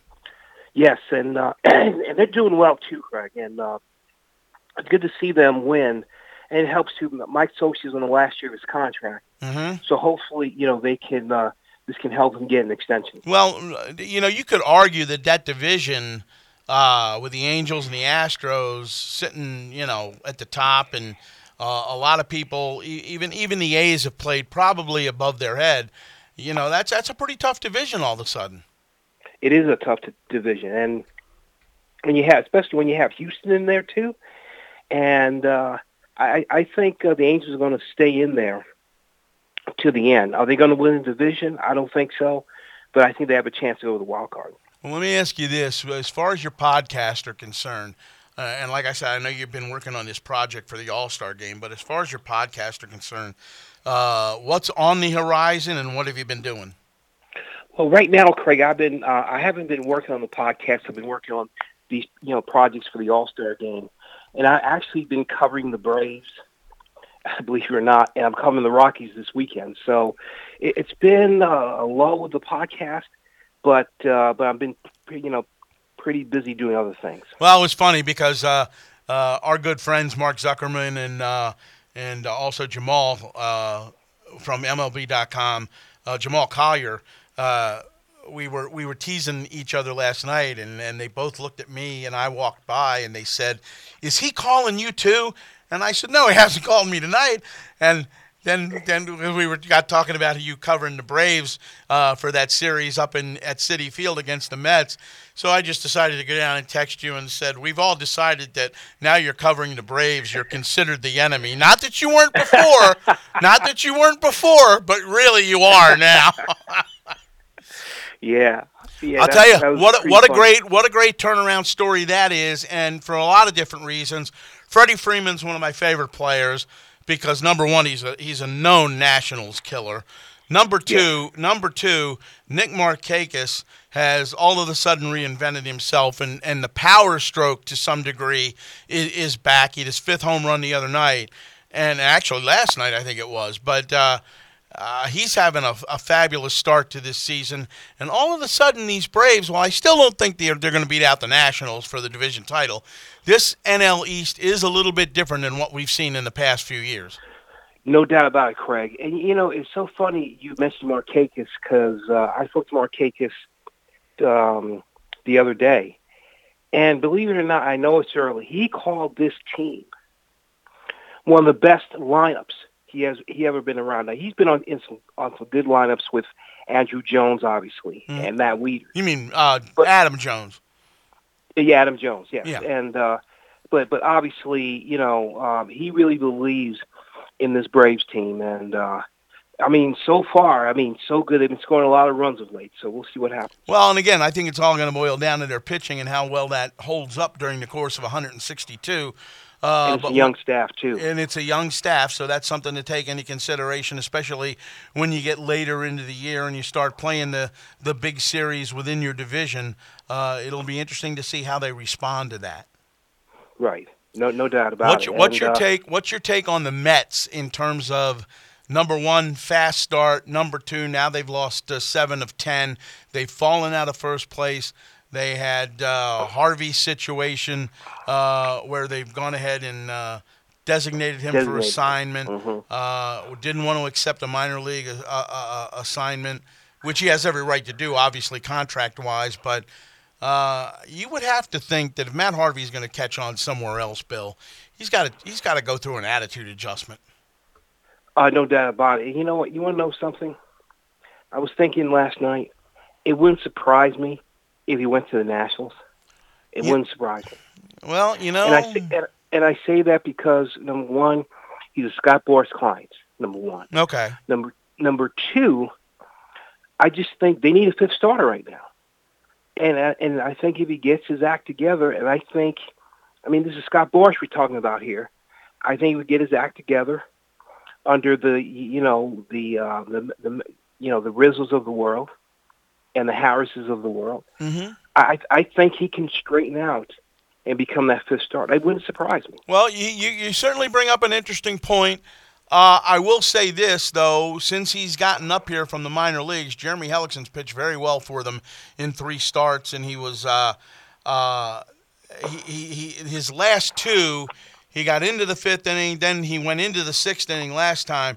But Dave Martinez, he was throwing shutout ball. He got the first 2 outs of the inning, gave up a base hit in the 6th, so he goes 5 2/3, and he threw 57 pitches in the 1 outing and 61 in the 2nd outing, and yet there's no doubt in my mind that from an organizational standpoint, the Nationals are saying, nope, 3rd time through the lineup with Hellickson, we're not going to go there, and they haven't gone there. So whether that changes or not, we'll have to wait and see. But he has pitched pretty well for them since he got here. Yes, he has. But I think if they want to get even better, I think Matt Harvey could help them. I really do. Yeah, but again, like I said, you're going to have I think once he gets in that clubhouse, some people are going to maybe make him understand exactly what this is all about again. Right. Because you're talking about a guy who continued to pitch through an injury, remember in the postseason, and wound up hurting himself even more. Then he's out late one night. He doesn't show up to the ballpark the next day. and you know that, and you know you may be able to slide that under the rug in some other areas, but not in New York. No. And the thing is, though, I think he took going to the bullpen very badly. I was at his last game, and he was terrible. He was terrible. So I think the Mets, I'm telling you, I'm looking at it another way, too. I thought the Mets did the right thing. Oh, I totally agree with you. I totally agree with you. They did the right thing. I totally agree with you, because for the good of the major league team, you know, you're trying to straighten the player out, but you can't be doing that at the cost of winning and losing ball games at the major league level. Right. So I don't know. I mean, you know, we'll see. I think a change of scenery will do him good. I think he's going to have to be released because from what I heard, they are having a tough time trying to trade him right now. So we'll see what happens. All right, Bill Ladson of MLB.com.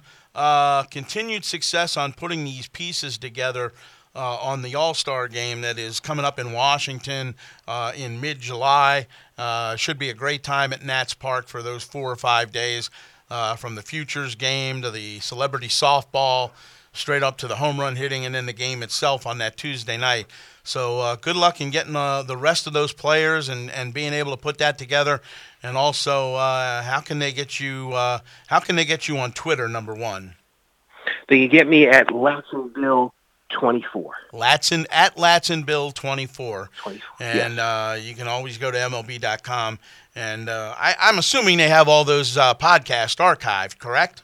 Yes, they do. All right. And Bill, thanks a lot for being with us. We'll talk to you down the road. Anytime. Take care. All right, Bill Ladson, MLB.com. That's about going to wrap it up for us. We're going to take a timeout, come back, and say goodbye right after this.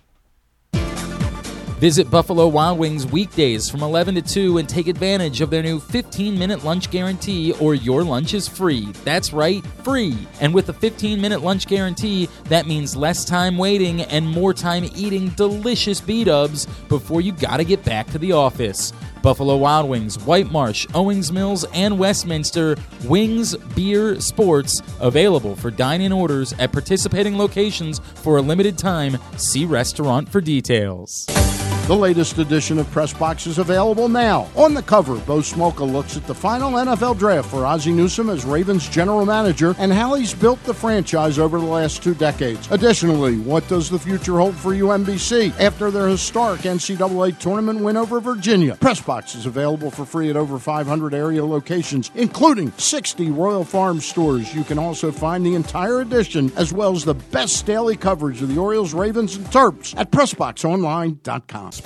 Arena football is back in Charm City. The Baltimore Brigade, presented by MedStar Health, return for another season of football action at Royal Farms Arena. Tickets start as low as $14, and they're available at BaltimoreBrigade.com or by calling 667-930-0200. Bring into savings on a new car at Jerry's Toyota, Jerry's Chevrolet, and Jerry's Mitsubishi. Save a lot of money at Jerry's with free financing on over 800 new cars and trucks in stock. Jerry's has incredible springtime deals, like monthly payments as low as $129 a month on new Toyota RAV4s, Camrys, and Chevy Malibus and Cruises. Looking for a new SUV with third-row seating? Well, Jerry's has a great selection of models, including Toyota Highlanders, Chevy Traverses, and the Mitsubishi Outlander. If that's too much and you are shopping for a new crossover, Jerry's has great deals on new Toyota CHRs, Chevy Trax, and the all-new Mitsubishi Eclipse. Plus, right now at Jerry's, get huge savings on over 200 pre-owned cars, trucks, and SUVs. Do it. Visit Jerry's Toyota on Bel Air Road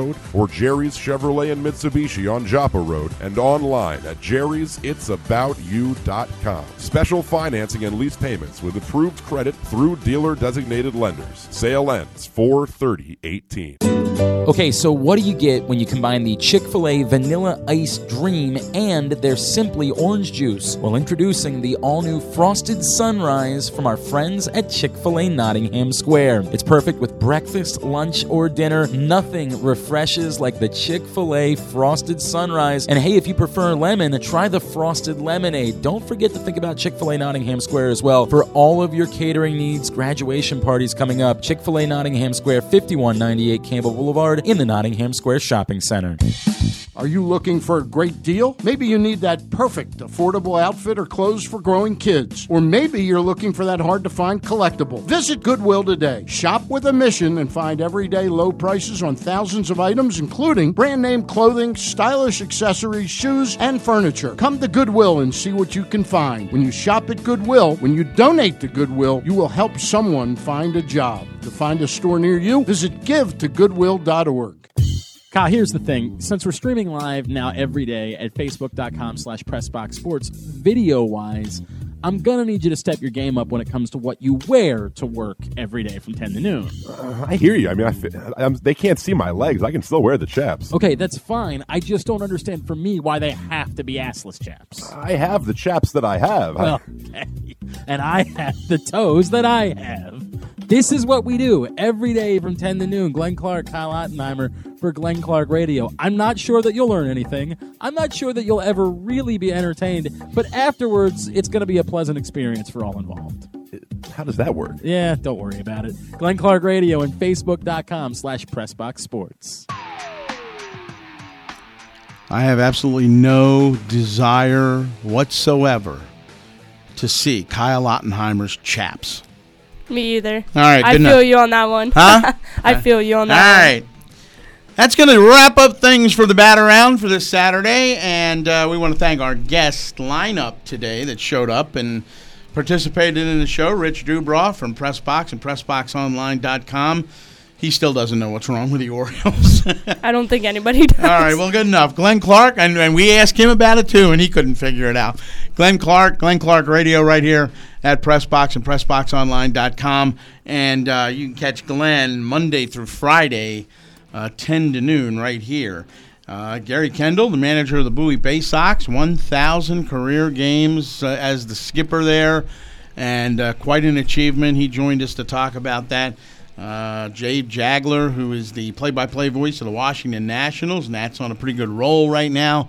6 straight wins, looking to make it 7 this afternoon at 4 o'clock against the Philadelphia Phillies. Don't forget the Orioles in action tonight, trying to snap a 4-game slide against Oakland. That's a 9:05 start out at the Coliseum. And finally, Bill Ladson of MLB.com. I'm really interested to see and to hear what Bill has done with this project he's working on. A lot of the players that he talked to from the first year the Nats were in town and moved from Montreal and played their first year at RFK Stadium in D.C. As they get a lot of people coming back to celebrate the All-Star Game, which is in Washington this year and will take place in July. Thanks to Brittany Everett for running everything and making us sound good as possible. Yeah, you're welcome. All right. And Towson has a big lacrosse game coming up today, right? They do. They play UMass today to see who wins the CAA championships. That's at 1 o'clock. All right. And that means that the winner then will head to the NCAA tournament, correct? Correct. And Towson trying to win today, coming off an overtime win last time out. So this was back on Thursday, right? Yeah, they played University of Delaware. They won 9-8 in overtime. All right. So look forward. Go Tigers this afternoon in college lacrosse. And we will, I don't know where I'll be next week. Depends on the schedule. I'll either be here with Stan or in by Well, I hope you're here because Stan's not here next weekend either. Oh, well, then I'll probably be here next week. We'll have to wait and see. We'll keep you posted. I'm Craig Heist in for Stan the Fan. Thanks for listening and also watching on Facebook Live. And we will see you next week. Bye.